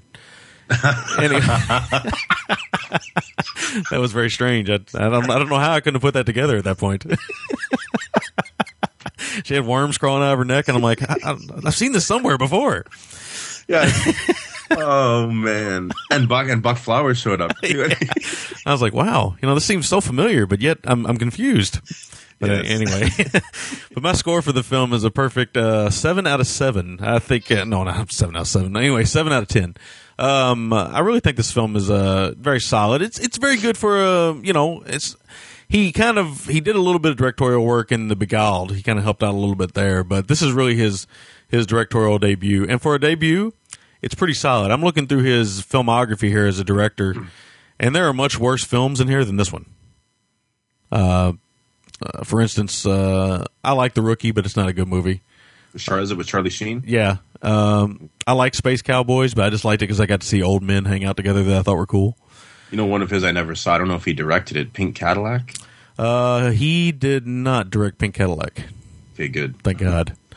But I mean, there's some stuff in there that's not so great. But this one is not a bad film, and it's a pretty solid film. And if you're in the mood for kind of like a breezy, nice, kind of stalky, kind of Hitchcockian type film, I think you could do much worse than this. I think this is pretty solid. So I'll give it a 7 out of 10. I'll kick it back over to you. Okay, so my make or break is The Suicide Attempt by, oh wow, I did smell something awesome. I got eggs, toast, and hash browns with seasoning on it. Nice. Awesome. I'm putting this down because wow. I've had breakfast at the Smith household. It's very delicious. Is The Suicide Attempt by Jessica Walter's character. It's at this moment, and it's actually a nice visual moment because we see her wide-eyed, kind of draped over the basin, the pedestal basin in the washroom. Mm-hmm. And it's at this moment, if there was ever any uncertainty that maybe she was just fragile, we know now that she's capable of going to lengths far beyond what a normal person would be capable of. Yes, agreed. So I love that moment. My MVT is absolutely Jessica Walter. I think she is amazing in this film. Nice. I love her in this film. It's partially because it's so weird to see Lucille Bluth in something other than that, other than Arrested Development. But it's partially because, like I said, for us to feel fear for Eastwood, who is the manliest of men, for us to feel fear for him, and for her to be able to stop on a dime between pretty, nice, desperate, insane, violent, all of these things is a testament to her work. Yes. I mean, she was definitely the runner-up for my MVT. There's no doubt about it that she's one of the best things about this movie. Oh, yeah, she's really good. Because if it was the wrong female, much like if it's the wrong child in an evil child movie, you just go, come on. Well, the good example is that the girl that he does love, Donna Mills, doesn't ever really feel like the right girl for Clint Eastwood for some reason. No, she's just like a vanilla wafer, just not filling or satisfying at all. My score for the film is slightly better than yours. It's a 7.25 out of 10. Okay. I think this is a very good directorial debut. Mm-hmm. This is sort of a horror movie of sorts, and or thriller, I guess, and interesting to see Eastwood dip his toe into that genre. So yeah, I know he's making a new film, kind of a supernatural thriller type movie with Matt Damon called Hereafter, I believe. So, well, I'll be interested to see that. I will be too. Again, once he works with somebody, it seems like he works with them again and again. I think he just worked with Matt Damon in Invictus, so looks like he's going to work with him again. So, yeah, I mean, I think that's good. I think we better shut this review down so you can have some eggs and hash browns and whatnot. And, again, I didn't mention this when we came back from break, and I apologize to Bill for this, but I want to mention now to make sure to check out OTC next week. It'll be their 100th episode. I want to congratulate those guys on 100 episodes. They don't miss a week. They are the workhorse of the podcast community right now. Terribly impressive. They're not the only one reaching 100. I believe Brother D and them reach 100 this week, but amazing that they've gotten that far. We're on 61, and we hope to reach 100 as well and be talking about it as well. Of course, by the time we reach 100, they'll be reaching 150, but whatever. we started a little later. But either way, I want to congratulate them. And they are covering, well, I don't know if they're covering, but what they're doing is they watched, it's going to be 4 full hours of live broadcasting next Sunday. And they're covering 20 films. And oddly enough, and Thirst is in there. So if you guys want to tune in and whatnot, hopefully I'll be able to tune in. I don't know if I will. Sundays are kind of full for me. Starts at about 4 p.m. on Sunday at tv.outsidethecinema.com. Check it out if you want to hang out with those guys for 4 hours, and that would be very cool. And that's about it. I don't know what all they're covering. I know they're covering Thirst, and I believe a couple other really odd picks in there. But either way, hopefully people will check it out. So my apologies, Bill, for not mentioning that earlier, but, you know, my memory is that of a goldfish. So there we go. Yes, and I also wanted to congratulate them on 100 episodes. Never easy, and they are the mailmen. Rain, sleet, snow, shine, they're there. Yes. So congratulations, guys. They're there no matter what. Anal intrusion included. They will be there. Yes, and here's 10,000 more episodes, lads. Yes. All right, so we're going to take a break. We'll come back with some feedback. We'll be back right after this. Sounds good. All right, now, for all you boppers out there in the big city, all you street people with an ear for the action, I've been asked to relay a request from the Gramercy Riffs. It's a special one for Movie Meltdown. That's how we lie a bunch of movie geeks with a show about some crazy movies. And I do mean Movie Meltdown. Here's a hit with them in mind.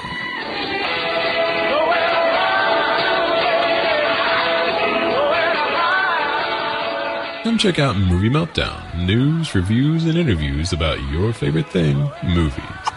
$10 for the budget matinee. The budget matinee. That's why we don't go to the theater. That's right. Come by and check it out at MovieMeltdown.com. I kind of want to be able to mix it up and tie everything into one big conglomerated mess of movie geekdom. And I don't know if we could. That's what we are. Movie Meltdown. For movie geeks, by movie geeks. Be looking good, Movie Meltdown. You hear me, babies? Good. Real good. Adios.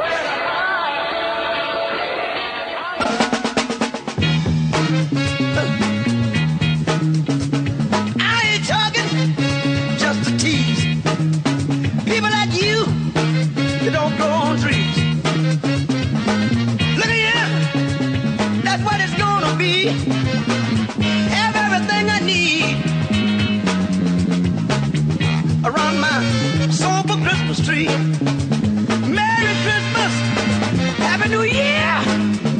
I love you. Have a good chair.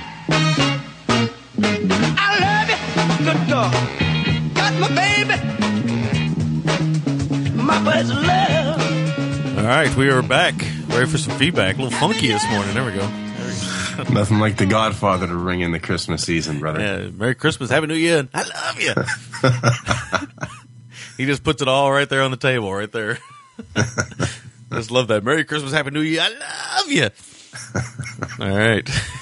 It's about as loud as I can get this morning. I'm just woke up. Okay. So we got some feedback this morning. I'm not sure how much email. We got about 6 or 7 voicemails. So if we want to get started on the email, we'll get going on it. I would love to, actually. And I think the first step in getting started on email, though, certainly would be opening the email. And, of course, it's opened my Gmail account for me. So allow me to open our Gmail here. Yes. And see if my tongue can win or my internet can win a foot race with my tongue. But I'm losing the battle by the second here. Okay. This is a riveting internet radio. Carry the one. There we go. Okay, there we are. Nice.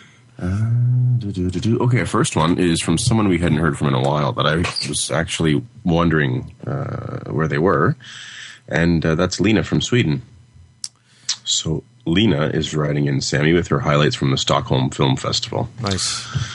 It says, hi, I want to share my highlights from the Stockholm Film Festival. It was dedicated to David Carradine, but the most I saw was an article about him in the festival catalog that didn't show any of his films. The highlights for me were Sin Nombre, or I guess maybe the pronunciation, Sin Nombre. I think that's right, yes. Sin Nombre. Moon and Precious. Sin Nombre is a story set among Mexican gangs and people fleeing from Honduras to the U.S. on top of trains. You are scared by seeing how little human life is worth in both these worlds and the risks all of them are willing to take in hope of a better life. The director, Cary Fukunaga, talked after the screening about how he had traveled this immigrant route and met Mexican gang members when preparing to make the film. It does show in the film. It feels so authentic. The British science fiction film Moon is very good, and do try to see it before reading reviews. It can be spoiled so easily. It's a drama, not an action film. Clint Mansell has done the soundtrack. He who has done such great music for Darren Aronofsky's films. As trivia, I just got to mention that the director is the son of David Bowie. And I saw Precious and agree with what William said about it. Worth seeing, tragic, very good performances. Monique won the Best Actress Award here at the Stockholm Film Festival. As always, love the show. Lena. All right. It's good to hear from Lena. We haven't heard from her in a while, though. So, yes, that's really good.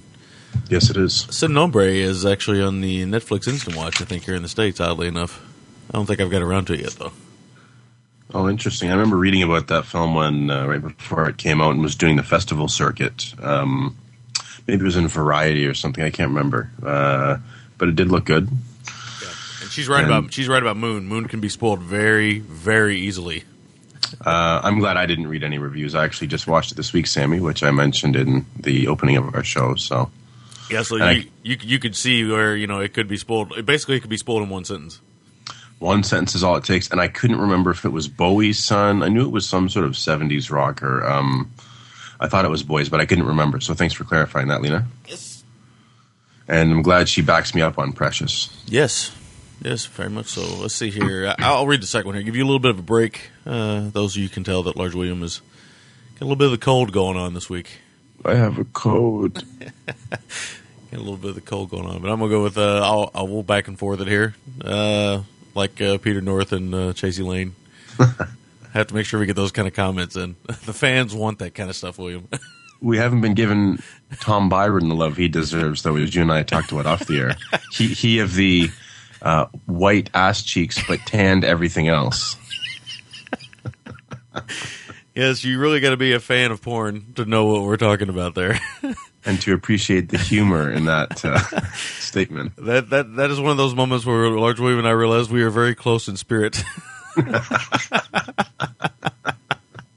Oh, yes. Okay, so this one's from Doc Zom. He says, Jingleman. I like that. Wayne Gretzky is not Canada's greatest athlete. Whoops. He's an athlete. Athlete. Neither is the pretender Iron Mike Sharp. Canada's greatest athlete was and forever will be former NWA World Heavyweight Champion Big Thunder Gene Kaninsky. Also, on a couple of little Mike Sharp notes, my side notes anyway, Mike was known for being a compulsive clean freak who would take a shower and use an entire bar of soap in one shower. He would often get locked in the dressing room after everybody left because he showered so long. Also, he was an amateur boxer, but met his match one time in the locker room over an in-ring spat. Though Mike was a former boxer and a big man, he met his match decisively against Billy Jack Haynes, who beat the living shit out of him. This is Dr. Zom Out. P.S. Merry Christmas, boys. You know, that's disturbing to think about Mike Sharp as a clean freak for some reason to me, because that would be like the worst profession to go into if you were a clean freak. Don't you think so? I would suspect so. You're always going to be rubbing up against other sweaty people and just gymnasiums around. Yeah, it wouldn't be good. And I just surprised he was a clean freak, quite frankly. I thought that leather armband would have smelled like cheese on a hot day. Yeah, and I bet he did use a whole bar of soap, because after a match, I bet he would be in there forever, because if he had to wrestle somebody like, who knows, like Tatanka or somebody, I don't know, I can't even remember anymore. I used to be a big wrestling fan, but I just remember these people in hindsight now.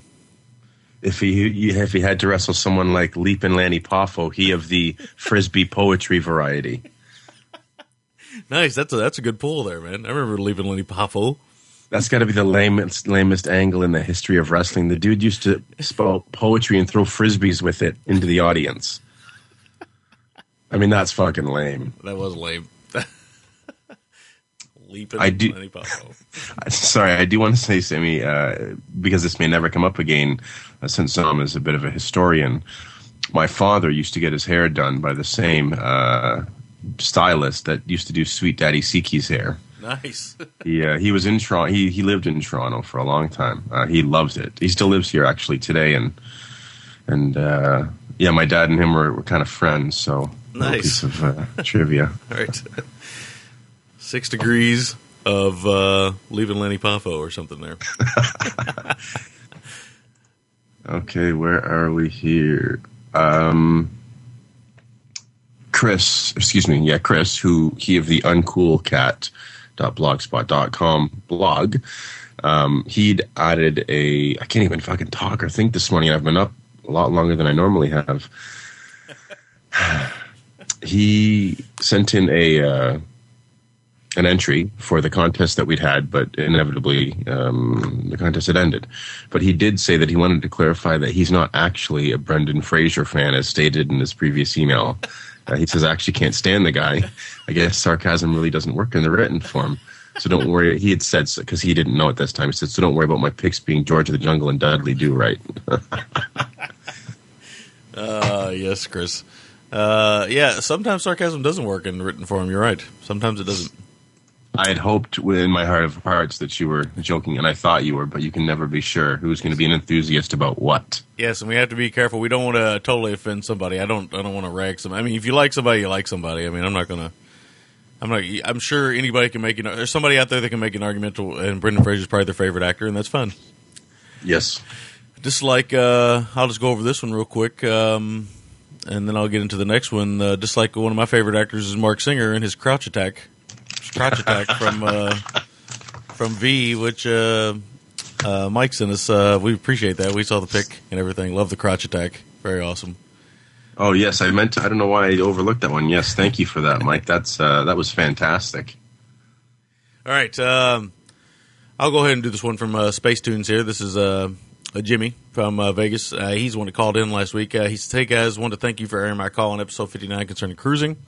Also want to apologize for firing off major plot spoilers, though honestly, excuse me, what inspired me to call in the first place was to delve deeper in discussion on the open-ended ending. This is what attracts me to shows like yours in the first place, to finally open up discussion for people who want to discuss topics that never got the chance to be brought up, even after the original release 20 to 30 years ago. When can we finally be open about them?" I want to say also, for Jimmy's sake, we have no issues with if callers or people that wanted feedback, and don't feel bad. If you guys call in and you feel like you may have spoiled something or something like that, don't feel bad. I mean, if people know by now, going into our feedback section, that there could be spoilers around. And again, a movie like Cruising that's been around forever, if you want to see it, see it. I don't think we don't hold our listeners to the same spoiling type standards that we hold ourselves. That's just our personal choice. The format. Go ahead. I'm very sorry. I do want to interject. It would be appreciated, although not mandatory, that if you are going to spoil something, though, just add a very polite spoiler alert at the beginning of your voicemail or email. This way, in case we're half asleep, which we're known to be at this time of the morning, this movie won't get spoiled still. That's all. Yes. Carry on. That's true. The format of not spoiling a movie seems so Ebert and Roper and promotionally Hollywood driven. I say, fuck it. If you haven't seen it, hit pause, go rent it, and resume playback. This makes listening so much more communal. Yeah, I mean, again, I agree. May I suggest reviewing one movie to attract new viewers and one for everyone to watch, then report back to truly discuss? Anyway, besides my armchair quarterback suggestion, I must say I love what you guys do, and I'm an avid listener. I look forward to your shows and appreciate your in-depth discussions on the films others just don't recognize. Thank you, Jimmy. Jimmy, I do know him. I was right. He is the Space Tunes guy on Twitter, and I know I've talked to him a couple times on there. So, very nice gentleman. So, yeah, don't feel bad about it. And Cruising is a movie that I don't care what you. By the way, I want to tie this into something. Have you seen the list that Doc Zom posted on the boards? I have seen the list, and I think that. Outside of some bathhouse somewhere in North America, a bronze statue, should be erected of Zom in its honor. He has created what must be the definitive and most comprehensive list of hanky-wearing, colored hanky-wearing in the history of cruising. Yes, and we finally found out what a red hanky means, and yes, it's pretty vicious. And to find out what that means, you can go to our boards, join up there, and get in on the discussion on the colored hankies. You get to see everything from magenta colored hankies to houndstooth printed hankies. There's all kinds. There's like at least like 30 more hankies than I actually saw in the film on that list. So, and he tells you what certainly the left pocket, right pocket means. There, he has more hankies listed than Crayola has crayons. Yes, it's like a box of 64. And yes. The red hanky one was exact. It was kind of what I thought it might have been. So yeah. Although I didn't know there was a difference between insertive or receptive, maybe, and maybe a giving. So that's just to give you guys a little teaser. You can check the list out. You go over to popsyndicate.com. Yes, for the not the teaser but the pleaser. Oh yes. The next one's from another ghost from Christmas past to keep it in the spirit, someone we haven't heard from in a while. That's Bjornar. And the title is My Dearest Gentleman. Season greetings from Santa's cold arse. Oh, it says, hello, Large Willie and the Rickerai. I'm going to say that as well. I want to give my congrats to you on the 1-year anniversary. You've come a long way, and I've become a big part of my week with glorious movie talk and a true feeling of friendship. I don't want to ramble on here, but please know that through being a GGTMC super fan, I've bought at least 20 movies I would have never even thought about seeing because of your reviews and digressions. Movies like Stone Cold, 3 Iron, Eastern Condors, Stabilizer, The Great Silence, and has already said a lot more. To the point, you two bastards are the dog's bollocks. Nice. Congrats, and keep it coming like Peter North on a yogurt day. Much love, and have a great Christmas, Bjornar. Nice. Yes. Pete North on the pineapple chunk yogurt day. Ay. Watch out. Indeed, watch out. Could lose an eye. Yes, I'd say we've caused some people to buy some movies, or get them in any way, capacity, shape, or form. That's good. That's what the goal is. The goal is for everybody to see more movies than just like horror films and whatnot. Yes. I'm sorry, was I interrupting you? No, you were not.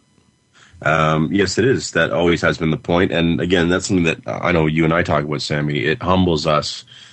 And it's very flattering that, even through things like little digressions, like Bjornar says, or movies we won't re-review, that people spend the money they bust their ass earning to buy movies that we recommend. And that's why, we will never, ever, ever get in bed with a company that wants us to promote something by blowing smoke up your ass. We will never do that. Correctamundo. All right, the next one is from Weird and Awkward. He says, hey guys, season greetings. Much late to the party, but I finally got around to seeing Cruising. It was good, though its pacing kind of killed it a bit for me. And I don't think there's any spoilers in this email, but if there is, be warned. It had everything I want out of a movie, and I don't mean all the gay sex. Some of the scenes were so graphically suggestive that they made my penis invert. But the third quarter or so was just slow and pretty forgettable. Al Pacino was great in it, though I didn't need to see his gross pale ass when he was hogtied. What the fuck was with the black guy in the cowboy hat and jockstrap at the cop station? It was like each scene had to fill a gay quota, and this one was lacking, so they randomly threw him in there. Despite all this, the atmosphere was awesome, and the kills were nice. I love the soundtrack too. I was wondering if you guys have seen an anime called Perfect Blue. I'm not interested in anime at all, but last weekend my local art house theater was showing it double billed with Akira, and I couldn't pass up seeing Akira on the silver screen. Much to my delight, Perfect Blue turned out to be awesome too. It's like if David Lynch made an animated giallo set in Japan. It's about a young singer who quits her pop group to pursue a career as an actress. In an attempt to gain more exposure, she stars in rape scenes and nude photo shoots, portraying her wholesome pop image.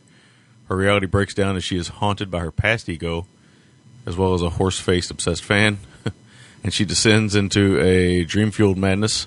People around her are being viciously murdered one by one. Unfortunately, because this film is animated, it doesn't really reach the audience that would most enjoy it, so it's destined to be a gem that left mostly undiscovered. It's a mature, slow-bowling, beautiful, surrealist thriller, and I think it would be perfect for the show. Last week's episode, the topic of unfortunate names was brought up. While Dump is definitely an awful name, there is a Turkish movie called... Ooh, this is going to be tough. Yılmayan Saytan. Maybe you think that's right? Yılmayan Saytan? Yılmayan Saytan sounds good to me, brother. Yeah, which has a character called Copperhead. While that's not a particularly bad name at all. The actor who plays Copperhead is named Kunt Tolgar. Now that's an unfortunate name. I hope you guys have the best Christmas ever. while you guys will be rugging up inside away from the cold, I'll be sweating my tits off and unsticking my balls from my thighs. Best wishes for you and your families. Weird and awkward. All right. Yes. That's awesome. Cunt Tulgar. Cunt Tulgar. That's unfortunate. That really is. And I'm not going to jump into it now, but the mentioning of the name Cunt Tulgar is an awesome segue into the next email. And you'll all get that in a moment. Yes. I do want to thank Mr. Awkward for the email, and I've actually literally just added Perfect Blue to the top of my zip list queue. It's I don't think me and you have ever talked about anime or anime or whatever you want to call it, how you want to call it. I don't think we've ever really talked about it on the show, and I don't think I've ever really asked you. You a fan? Here's the thing: I'm a fan, but not to the point where I'm going to dress up as like a warrior princess in a thong with a cardboard sword that's 7 feet long. I think that our fans would probably like to see a picture of that, though. My wife would not like to see a picture of that, though. As much as she's very liberal and free-thinking, I'm not sure that would be in the cards. Nice. But, I enjoy it. I like all the real seminal films. I like Paprika most recently. Akira, all the stuff that's the very obvious ones. Well, and you know what? This Perfect Blue one might be a good one to jump into for the show. Yeah, it's like any genre of films. There's a ton to get through to find the gems. So, anybody who can suggest gems for us, we're totally down with. We might get around to it at some point. That's something we never covered, and it's not outside of a realm of something that we would cover, though. No, it's not. I know. I've been this, Sammy. I've been sort of mulling over doing Coonskin, the rough Bakshi animated film for a while, but Perfect Blue it sounds like a good choice. I mean, I'm a big fan of Ninja Scroll, so I'm sure we'll get to it at some point. Yep, sounds like it. And the next one is an email that I had sent. Oh, when do you want to mention Gregory's? Well, we can mention that Greg won. Yeah, Greg won the contest. But we're not going to be doing. We'll probably won't do the show until I would say first week of the year. So not next week, but the week after, we'll announce what he wants us to cover. So next week we pretty much got sealed up. But the week after that, we can do his films. And I have both of those films now. Yes, nice. So I will have both those films shortly. Yes. Some very inspired choices. But the next email is, we talked about Cunt Tulgar. The next email is one that our good friend Aaron Duenas, I hope I'm pronouncing that right, Aaron, he of deathrattle13.blogspot.com posted just sort of innocently on his Facebook page. It was like a status update that I saw that sounded too good to pass up. And that was the instruction, go to YouTube, type Cunt Smasher into YouTube, and watch the first video that comes up. Now, did you do this, Sammy, since I posted the link in our thing? I did not. Is this got good audio? Maybe I'll play it on the air. The audio is not the important part, it's the video, but I would love to hear you play at least a moment of it on the air to get your reaction. All right, well, hang on. Let me cue it up here. Just kill some time there while I cue it up. Yes, Aaron, this absolutely made my day. I'll give you all sort of a visual. I implore you all to look this up on YouTube. And this man would be sort of if Rob Halford and John Michael Thor and Road Warrior Hawk had a three-way love child with better hair and the skill of Raphael, the Teenage Mutant Ninja Turtle with size. This is the man that you would have. It's already quite enticing with those gentlemen all attached together in a yogurt milkshake of some sort. Yes. I'm taking a second to pull it up here, but hang on. I think it's not going to take you more than a second to pull it out when you see this one. I kind of hope so, but we'll see. Okay, get the let's see here. Okay, let me log on to the email. Of course, whenever you want to do something like this live on the air is when you realize that your internet connection is going to play games with you. It's a capricious God toying with us. Yes, moment. Always messing with me. It'll be here shortly. Cunt Smasher, though. That's I don't know. I haven't looked at this video at all, so I have no idea. But judging by what you just said, it sounds like this guy might be a wannabe. I'm just going to guess this and see if I'm right. I want to be either rock star, maybe, or a wannabe wrestler of some sort? Neither. No. Okay. Now I'm even more interested. All right, I got the emails coming up.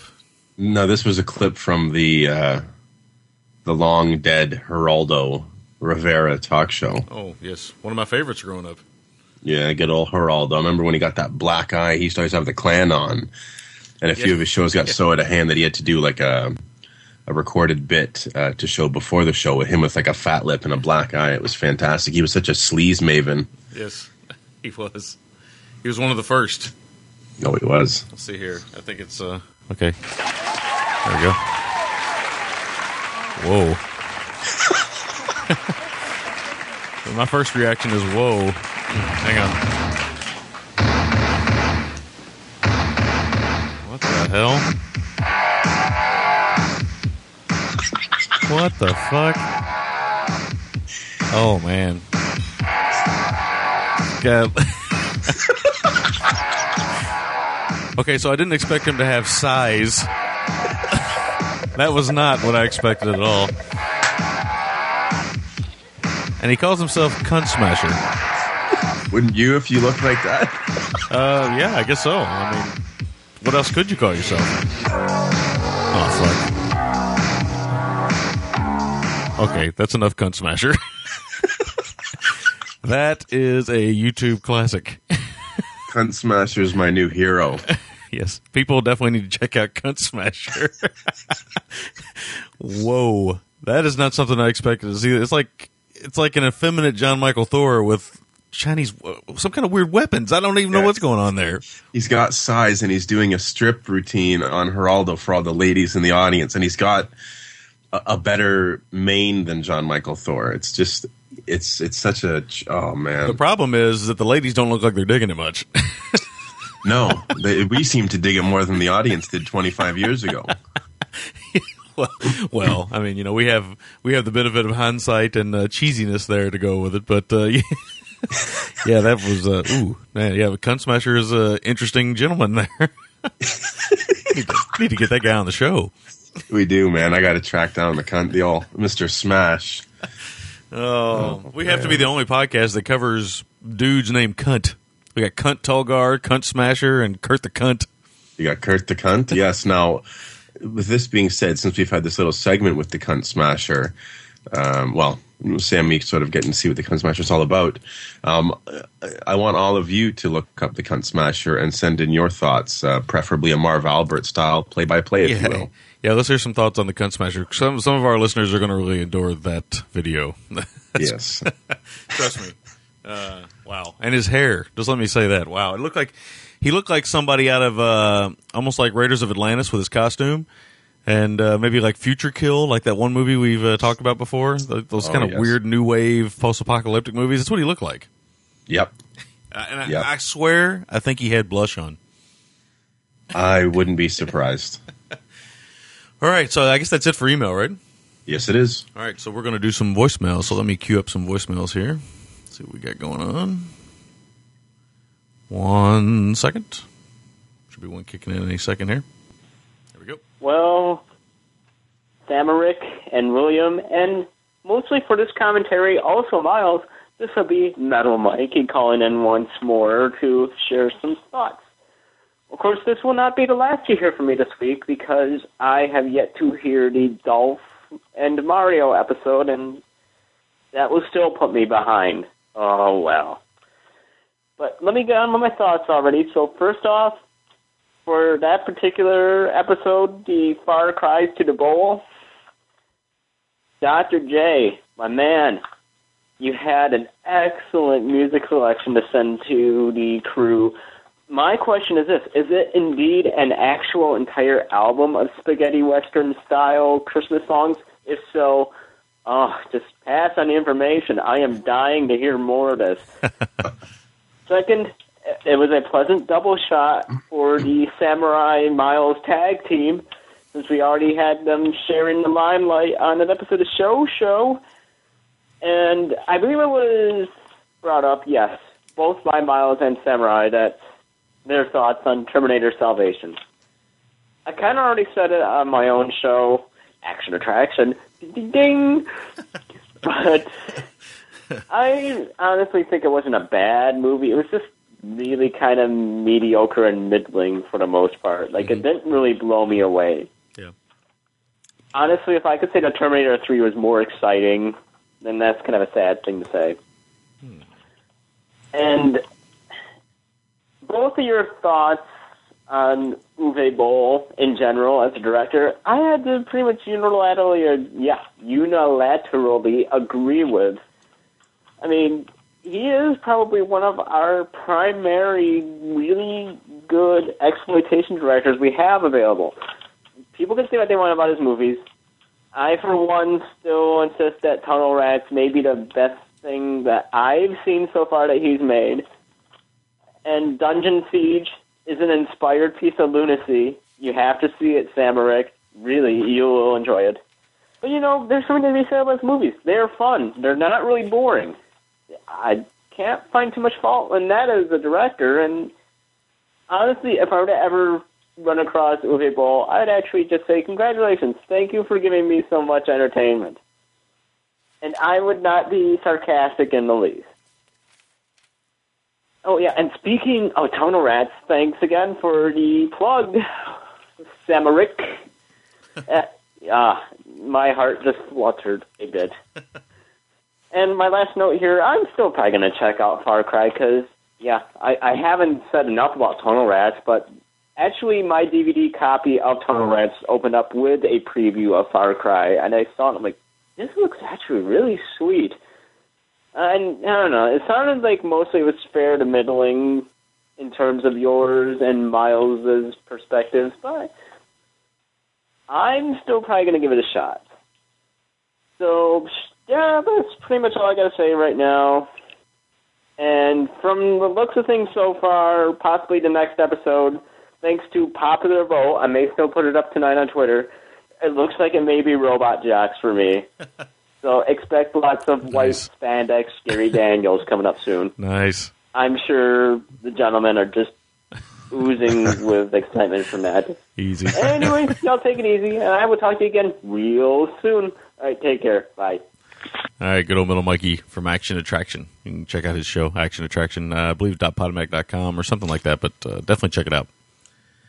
Yeah, again, I want to thank Miles. Miles is always, I call him the substitute extraordinaire. Miles is always down for reviewing some films whenever anybody needs a fill-in, and I really appreciate that. He's filled in a couple times now, once for me, once for William. He's really fantastic about that and taking his time and just kind of, throwing a review together really quick. So, again, I want to thank him. I know I thanked him enough, but you can never thank the Milius enough. He is this is true. A very kind and nice gentleman. And again, on Far Cry, it might be middling, but it is fun. So it is a very fun time waster. Very good just a little B movie. And it's just really great to see Til Schweiger in a starring role, because I just don't think you'll see that happen too often. No. Yeah. And my thoughts on Salvation, I mean, again, I think I said on the show, I don't think I really talked to you, William. I mean, I enjoyed it. It wasn't awful or anything. It wasn't fantastic either. It was just kind of very, very a little bit above average. It wasn't awful. It wasn't as bad as everybody said it was. Yeah, no, I agree with that. It's about a 6.5 for me. Totally agree with you. I think 6 was the first number that came to mind. All right. So, next voicemail. We'll keep on rocking and rolling here. Hey, gents. Rupert calling. Just wanted to say to Will, I think it's awesome that you're hunkering down and going through the classic films. That's really cool. I'm a huge fan of Rio Bravo. I guess I can't disagree with the cheesy couple scenes, but I think it's a fantastic film. It's in my top 5 all time. And then Casablanca and Double Indemnity, both, great stuff. I remember when I saw those, I think Double Indemnity I saw in college at some point, and I immediately wanted to show my whole family, and just got on this kick of showing them all these Billy Wilder movies, like The Apartment and Sunset Boulevard, which I like a lot. Anyway, always curious to hear your take on the classic films. I'm glad you're digging them. And I have to say, in all seriousness, I would really love a GGTMC t-shirt. I know that that's a costly undertaking, But the Henry Silva shirt, I would wear in a heartbeat. Yes. I think that's a fantastic idea. I'm a big T-shirt collector type, so please, if there's anything that can be done from listeners, if you need listener support, I'm behind that 100%. Okay, bye. It sounds to me like in that voicemail that old Roop just woke up. I hope it was that he just woke up, because I didn't know if it was that or maybe he was a little bummed out, or hopefully it's that he's rubbing the sleep from his eyes and hopefully he's rubbing the sleep and not rubbing his unit. Why, yes. Well, I don't need him doing that when he calls in. Please don't do that. No. Save that for after you listen to the show or during, but just don't call in and do it, please. No, any shirt that would have Henry Silva on it is a shirt that I would wear every day until it smelled of onions and old bologna. Which in some way, in aspect, I feel like Henry Silva might smell like that sometimes. Yes, that and maybe Old Spice. Yes. When I think about Cry of a Prostitute, I think about that sweaty Silva walking around, and I think, man, I don't know how he got any chicks or anything, because he had to have he wore the same shirt the whole movie, so, and he constantly had pit stains in it, so. Pit stains, he had shoulder to torso stains. Yeah. It was obviously hot. Yes, it absolutely was. No, Roop, thanks for that. We are going to try and work something out. Anyone who, actually, I'll throw this out there now, Sammy. Anyone who has artistic ability that, they potentially would want to give us some assistance in designing something like this, let us know. I mean, I don't know where it's going to go, but at least if we know, that there's creative people willing to help us, because I don't think, I know I can't draw so much as a circle or a line, Sammy. I don't know about you. No. Even my stickmen are pathetic. As are mine. So I think we'd need to employ the help of one of our listeners. Yes. I think that it's a new world for us. It's a world that, like Bill and them from OTC and some of these other shows, they've been into and stuff. But it's just something we've kind of kicked about like a soccer ball, and we haven't really made up our mind what we're going to do with it. So we're not going to make any promises, but we are going to tell the listeners that we are looking into it anyway. So. Yeah, and I mean, like you said and I said and Roop just said, it's just a matter of the appeal is very strong to me of being able to wear Henry Silva's face proudly. Yes, Mr. Silva, the one and only. He will come up again on the show, I promise you. His films keep popping up on my roadmap. Mm-hmm. I'm looking for one now with a beard. Because Silva with a beard is awesome. Megaforce. Yes, right. Megaforce is definitely on my roadmap. All right, next voicemail. Hey, what's up, guys? Rebecca Forswaker's Neck. Last week's show, Willie brought up the movie Original Gangsters, and I kind of feel the same way that Willie does about it. I'm not the biggest fan about it, but what kills me about that film is the original concept behind it was supposed to be pretty much that epic cast that he mentioned last week, Pam Grier, Richard Roundtree, Fred the Ham Williamson. They were all supposed to represent, as in the title of the movie, the old school, the original gangsters. And they were supposed to be facing off against, like, Ice-T, Ice Cube, the new gangsters in L.A. And pretty much that whole group from Trespass they were supposed to be going up against. Trespass, another good fucking movie. Anyway, nice. And I don't know what happened, and the movie came out like that, and it kind of disappoints me, because at the time, I was big fans of all those guys and those rappers, and it would have been really interesting to see, but unfortunately, we didn't get that. The only thing I can imagine is maybe those guys didn't want to be portrayed as bad guys, Ice-T and Ice Cube. They were probably up and coming in film at that time. But anyway, what it could have been. And one more quick thing, you guys talked about Al Pacino last week, tame roles like Insomnia and Carlito's Way.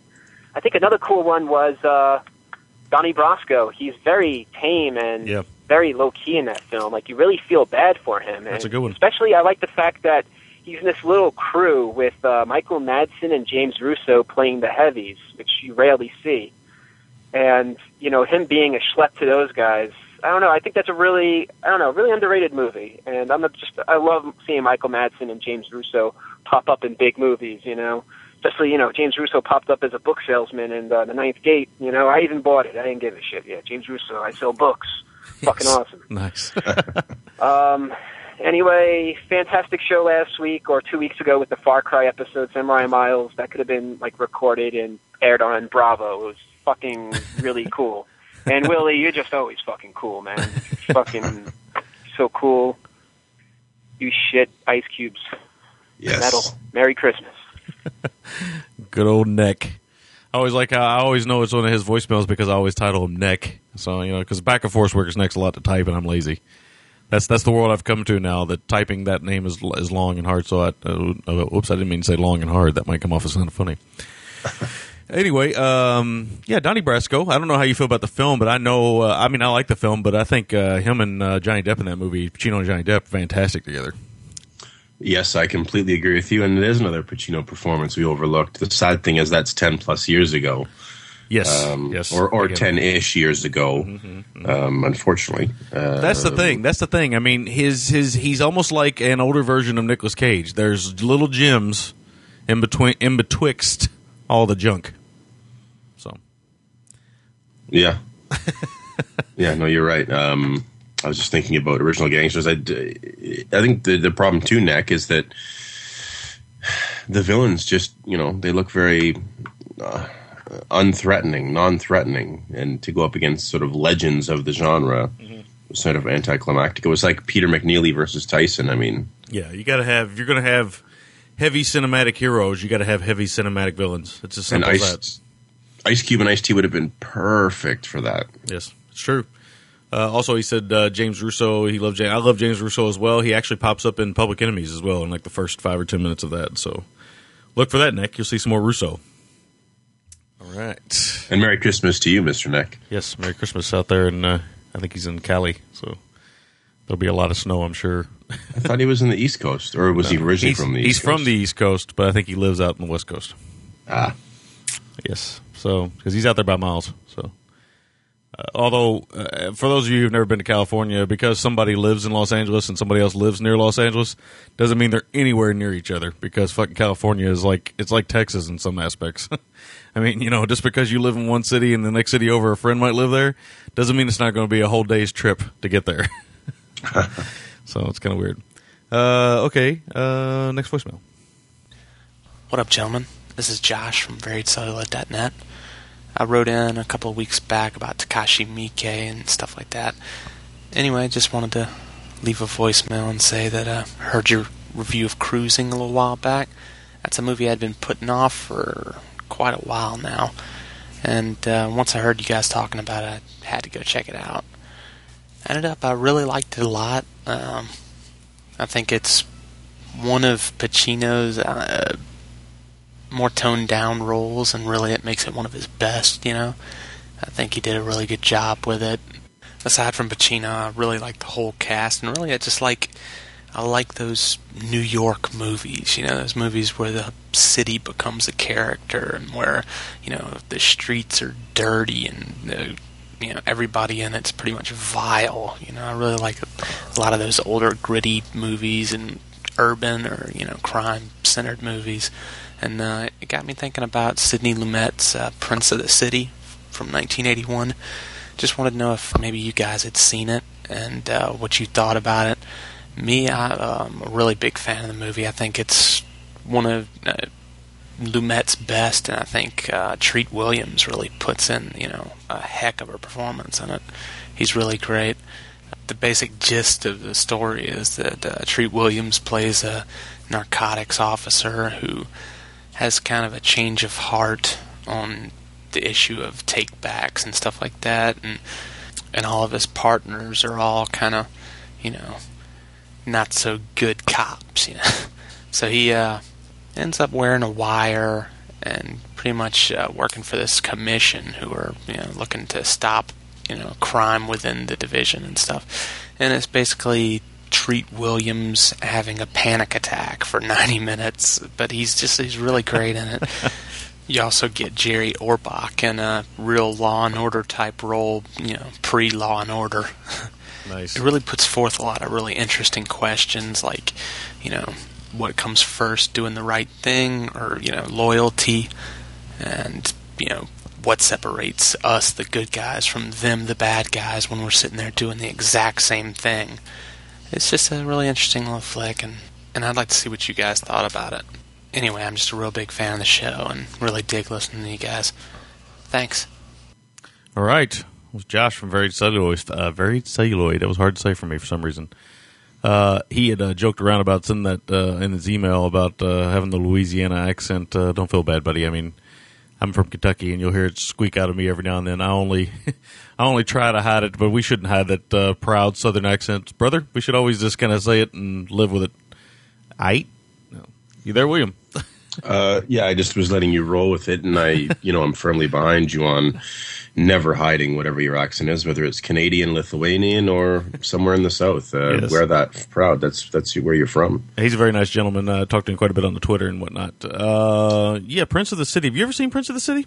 I never have. I'm familiar with it, and I'm certainly familiar with Treat Williams. I'm a big fan of Dead Heat, as I'm sure most of us are. I think Treat Williams, to me, always reminds me of William Devane, a guy who was pretty solid, but seemed to not do enough high-end films to really make his mark. Yeah, no, he's got some good stuff, and he's got some bad stuff. But he seems to be mostly cast nowadays as like the husband, or like the father, or something like that. Kind of like Devane, like you said. I mean, because Devane ended up being always cast as like the politician or the father or something like that. So. Yeah. But yeah, Prince of the City is pretty good. I've only seen it once. I watched it on cable a long fucking time ago, and I haven't seen it again. I think I need to revisit that because I know it's got quite the following. So, and again, I don't think it's any surprise. Large William and I love New York movies, especially from that era of the 70s and early 80s when it was really just a quote unquote cesspool.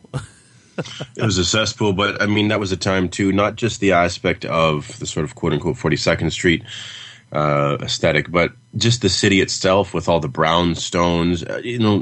Architecture was more distinct then. Nowadays, it's sort of this cookie cutter plastic mentality with everything looking the same, whereas then there was a more eclectic, eccentric mix, like I said, with the brownstones and other buildings that really gave it a uniquely New York feel. Yeah, I think people like Woody Allen and Martin Scorsese and people like that really kind of brought New York to the forefront of a place to shoot movies and stuff. And, of course, now you're right. Nowadays when they shoot movies in New York, it always looks like this, everything kind of looks very inviting, which is fine for the city of New York and stuff. But I do miss sometimes the kind of characteristics of the old New York. Okay, so next voicemail. I don't know why, but there is no Sammy. Where is the Sammy? Anyway. I feel funny leaving this message and not hearing the GGTMC message. Greeting. Anyway, this is Valencia. I'm calling because by the goodness of his heart, Piccolo sent me Roadhouse on DVD. I love him for that. I saw last week Point Break. I didn't like Patrick Swayze. He wasn't sexy enough for me as a surfer, but I'm way behind on my GZTMC, and but I still love y'all always. But yeah, I just want to let you know. I realized looking back at the Wikipedia, there are more Patrick Swayze movies I've seen, but yeah, as far as the earlier stuff, not so much. But yeah, I just want to say thank you to Piccolo. I should know your name, but right now I can't think of it. And love you guys. And yeah. Point Break was pretty good though. All right, bye. Yeah, she didn't think the Bodie was hot enough. Yes. What was I going to say? Oh, yeah, the Piccolo. Yeah, I had actually seen this thing kind of transpiring on Twitter that he offered up his copy of Roadhouse to her, which is very nice of the. As we know, the loaf is a gentleman. In the truest sense of the word. Yes. I mean, there's no doubt about it. Very nice. Very, very, very nice guy. So, all right. Not really a whole lot more to add, but it is good to hear from Valencia again. We hadn't heard from her in a while, so. Another one I was wondering about. I thought our females were dropping off with all the sort of macho, heavy leather talk, but thankfully they're still here. And Valencia, again, happy holidays, and it was good to hear from you. Yes, happy holidays. Next voicemail. This one is interesting, so check this out. Yes. Yellow hanky, left pocket. Sounds like there might be a little blockage toward the back end there. Might want to get that Too much salt in his diet. Yeah, I want to get that checked out. All right. We'll just keep going to the next voicemail. Here we go. Gentlemen, this is the good doctor, Dr. Zom, master of hypnosis, and with a very weak bladder tonight. Anyway, had to get that out of my system before I called because thanks for sharing. It's been a real manic phone call. So anyway, now I'm pretty cool. Okay, what I wanted to throw out there, I was watching Ryan Gosling in Fracture with Anthony Hopkins. I thought it was a pretty good movie, and I like Ryan Gosling. Liked him in that.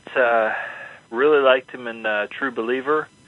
And because I liked him, and I heard so much about Half Nelson, I watched that, and it got a lot of hype, and the people really talked it up and everything. But I don't know, it just didn't set the world on fire for me. But I still think he's a good actor. And he was in that one movie, and I don't even know what the hell it was even fucking called, with Sandra Bullock, and I don't know, some fucking chimp had attacked her, or a monkey had attacked her, and it was like a Leopold and Loeb thing where him and this ugly dude were the smart kids that were planning the perfect murder, and she was a cop, blah, blah, blah. I don't even care, because he was probably good in it, and the one guy that had the real big red lips, he was in that movie where the two weirdos attack or fuck with Tim Roth and Naomi Watts' family. And he's a weird-looking motherfucker, and in that movie, they actually got another weird-looking motherfucker to be with him as the guys that torment the family. Can't even remember what that one was fucking called, but it was weird as shit. But anyway, Ryan Gosling, because it's Christmas, Dr. Zom wanted to get your opinion on skinhead movies. True Believer with Ryan Gosling, American History X with Ed Norton, who was the inferior Bruce Banner, in the second Hulk movie, which wasn't as good as the great Hulk movie, even with the fighting dogs, and Romper Stomper with Russell Crowe. That's three right there, and I just wanted to get your opinions on those, and which one maybe you thought was better. To wrap it up, I had watched The Conformist, Bernardo Bertolucci. Nice. I had bought this movie a while back because I had read about it just a little bit, bought it, had not even taken it out of the wrapper. It set and set and set. I finally took it out, and after watching it, I was like, holy fuck, I cannot believe. I wish I would have watched it. I wish I would have watched it a long time ago. It's a fucking great movie. Exceptional movie. It is a work of art. It is a great, great movie. I'm not going to say much more about it because I don't want to spoil it for anybody. And just you guys were talking about a little pro wrestling last week, and I'm sitting here watching Bobo Brazil going up against Yukon Moose Cholok in a black and white Dumont Network match at 5:30 in the fucking morning because I stayed up all night because it's a blizzard out and I didn't have to work. Nice. But just to add a little pro wrestling, baby, I'm going to throw out a little quote that reminds me of Lodge William and the Samurai. And the quote goes something like this, baby. Ole Anderson, laying down, could not take me out with the steel-toe boot.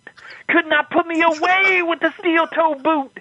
And I'm going to say it right now and get it through your head until you have a broken back, until you have a broken neck, until your bodies are beaten and broken. Both of you. This thing will never be over. I would say my hunch is my wrestling knowledge is kind of waning in my older years, but I would say that was maybe a Dusty Rhodes impersonation. That would be a very good guess. That's where I was going to. The American Dream? The American Dream. I think I might have been right there. I love these guys. I love these guys. We have these listeners that are big wrestling fans. I mean, I was such a huge wrestling fan growing up, and even into my 20s. So I don't even. I'm not going to deny it. I only really quit watching it in like the last 7 to 8 years. Really, I probably watched it all the way up until I was about 27, 28. So I think I was around the same time ago that I stopped watching it. Yeah, I was a huge fan, and it is awesome to sort of, because I'm sure, one of the reasons we dig this talk so much is it just brings back so much nostalgia from our youth, this sort of hero worship. And the great thing about wrestling is the characters, and it's very basic plot elements. I mean, everybody's black and white, and I always love the wrestlers that were characters. Dusty Rhodes is a great example, if that in fact was a Dusty Rhodes impersonation.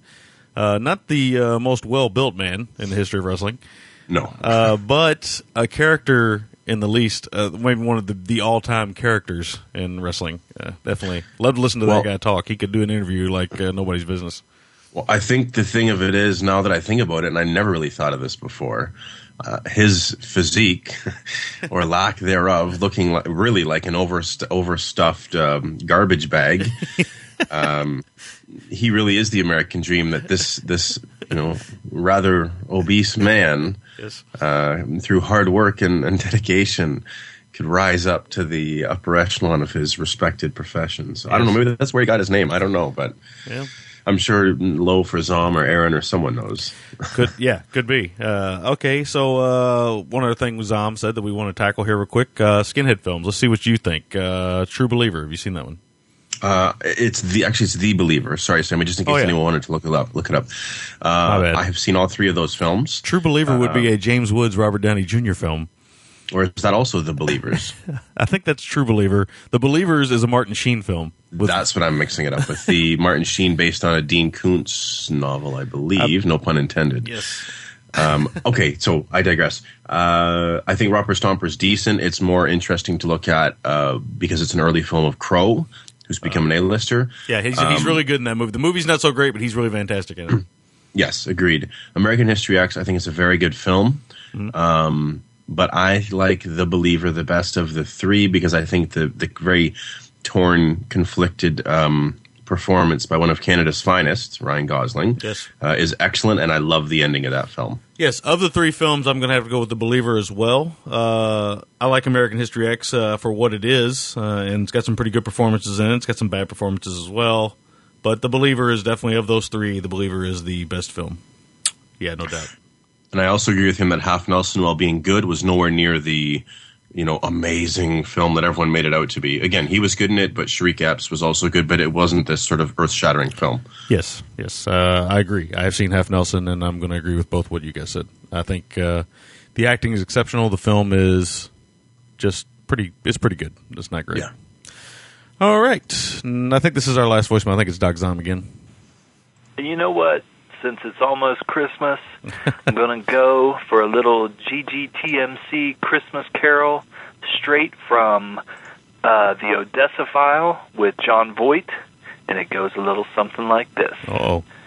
Watch me now, here I go, all I need is a little snow, starts me off, sets the theme, helps me dream my Christmas dream, every year I dream it, hoping things will change, an end to the crying, the shouting, the dying, and I hope you will dream it too. It's Christmas, remember, we've got to remember. So light the light, I'm home tonight. I need you to warm me, to calm me, to love me, to help me to dream my Christmas dream. Merry Christmas, gentlemen, and to all the GGTMC family out there, Merry Christmas and Happy Happy New Year! Good old Doc Zom there. Wishing everybody a Merry Christmas. Such a gentleman. Love the vocal stylings of the Doc Zom. As do I. Such a wonderful addition to the family of GGTMC. I wonder, Sammy, I think he may eat a lot of cabbage or Brussels sprouts. He's always farting or burping or. Well, if in fact, they would be cabbage and Brussels sprouts. Yes, any kind of greens big in West Virginia. If so, I'd hate to be in the room because that would be kind of funky. But hey, gas is a natural thing. Everybody gets it. Everybody has it. Yes. Of course, if you eat a lot of cabbage and Brussels sprouts, you'll have it a little bit more often than other people. But, yes, good old Doc Zom. All right, so that is all of our feedback for this week. I guess we can roll into our thank yous and whatnot. I'll kick it back over to you, Lodge William. Okay, now I have revised the list, so it should be a little more legible. And I do want to apologize. I seem to have left Metal Mikey's wonderful action attraction off. It's okay. More often than not. I think we constantly are editing this list, so it's no big deal. Yeah. Okay, so, as always, check out our sister show, OTC. Do we know what they're covering next week? Are they covering 20 movies or something? Yeah, they are doing something. What I'm going to do is I'm going to mention that after the first break of the show. You guys have probably heard that on the first break of the show. But again, definitely check them out. Okay. And also, check out the always great crew from Long Beach, Show. NOTLP. In fact, as always, check out all the Pop Syndicate shows, including Family Movie Night, First Time Caller, Movie Meltdown, right in Sammy's own backyard. All the shows, really. Check out Chinstroker vs. Punter and Cinerama from across the pond, as they say. Check out Better in the Dark out of New York City. Check out Action Attraction, the Metal One's own take on the action genre. Blogs, of course, we have Mr. Hans's This Is Quiet Cool.blogspot.com, DeadlyDollsHouse.blogspot.com, Chuck Norris 8 My Baby.blogspot.com is Matthew Suzaka's blog. We have The Loaf with PickleLoaf.blogspot.com, LightningBugsLair.com, NakedEskimo.blogspot.com, Heaven's Trash, and of course that's Heavens with a Z, Trash.blogspot.com, and the aforementioned DeathRattle13.blogspot.com. Nice. Finally, cinema-de-bizarre for all your hard-to-find genre needs. My pick next week, which I'll mention shortly, will be available on there. Don't forget to put in 10%. Well, don't forget to put in gentlemen for 10% off your orders. Vote for us on Podcast Alley. I want us to get a nice push here for Christmas. Please do it. Although this will probably get up Christmas Eve, so I don't know how much feedback we're going to get. iTunes reviews, friend us both on Facebook, join the group. Paracinema.net for our dear friends from NYC, Dylan and Christine. And as always, if you're in a giving mood and you feel the need to do so, you can donate to us on our homepage, ggtmc.com. Yes, So, we're going to talk about what we are covering. You want me to give you my choice first? Sure, please do. All right, so I toiled, and I have some good stuff and everything else, and I'm constantly talking to Large William off the air just to give you guys a little behind the scenes, and I have a roadmap that I continuously go off of. I was looking at the roadmaps recently, and I was like, man, Will is tearing through his roadmap, and me, not so much. So I'm going to go back to my roadmap. And I have decided we are going to do something we have talked about doing since I think like episode 2 or 3. And that is Remo Williams. We're going to do Remo next week. Little Fred Ward. Yes, we're going to do Remo. We haven't done Remo, and we've been meaning to do Remo for a while. So I think it's time for some Fred Ward. I would heartily agree with you. So that's my choice for next week. My choice, as I mentioned, comes from Cinema de Bizarre. It's a film from 1973, Giuseppe Vardi's very rare, very underseen Eurocrime. Well, we'll see if it's a classic. Yes. La Padrina, which means the godmother, but the title, the English title was Lady Dynamite. So this is going to be an interesting look at a very macho, mustache-heavy genre through the eyes of a female getting revenge, sort of like The Bride Wore Black or something to that effect. I can't wait to watch this thing. I've never seen it, and I'm dying to watch it. So Should be good. It's going to be a good episode next week to ring out the year, man. Yes, getting to the very end of the year. So that will be our show for next week. So I think it's everything. I don't think I had anything else to mention. So I think with that, I'll say adios. Before you say adios for the second time, do you want to wish our listeners a very Merry Christmas? Well, of course I do. Yes, my bad. I do want to wish everybody out there that supported us and has listened to us and become friends with us, and we consider all of you friends, a very Merry Christmas. And I hope that each and every one of you have the best Christmas you possibly could have. Seriously, from the Samurai. So I'll kick it back over to you if you want to wish them the same thing. Yes, as always, we love you guys all. We truly do. You make our week so much better. You say we do it for you, you do it for us. So please keep listening. Hopefully we can continue to help make your day go quicker as you make our day more enjoyable with your feedback.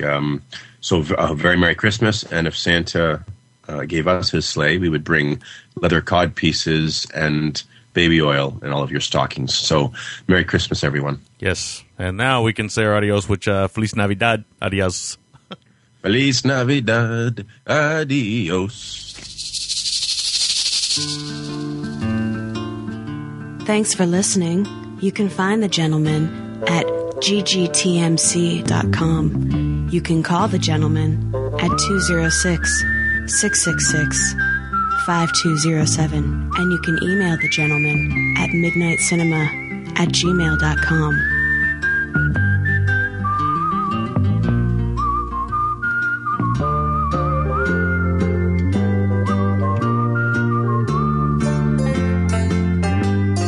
You better watch yourself.